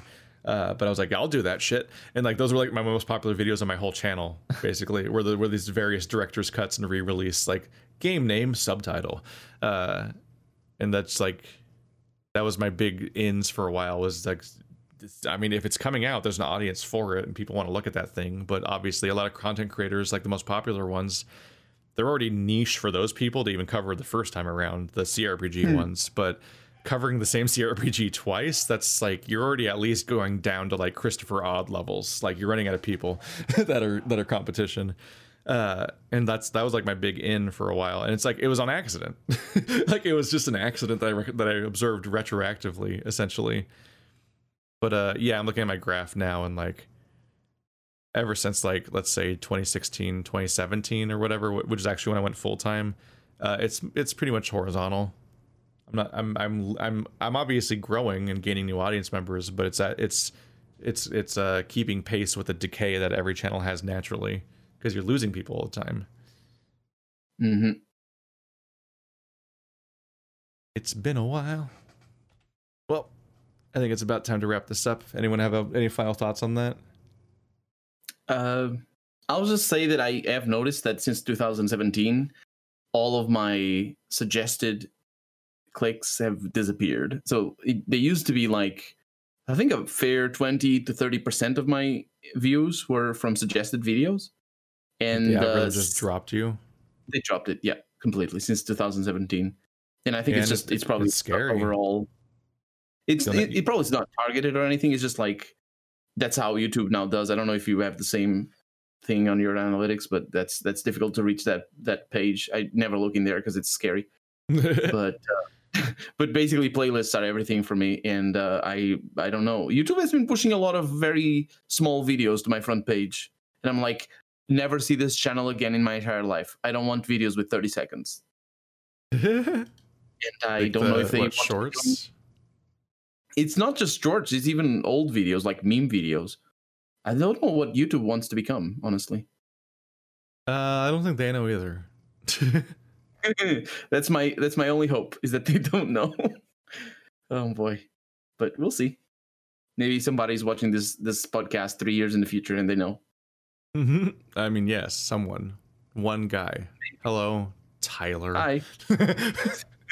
It's gotta be Tyler, right? I just love the idea of being right once and like ruining someone.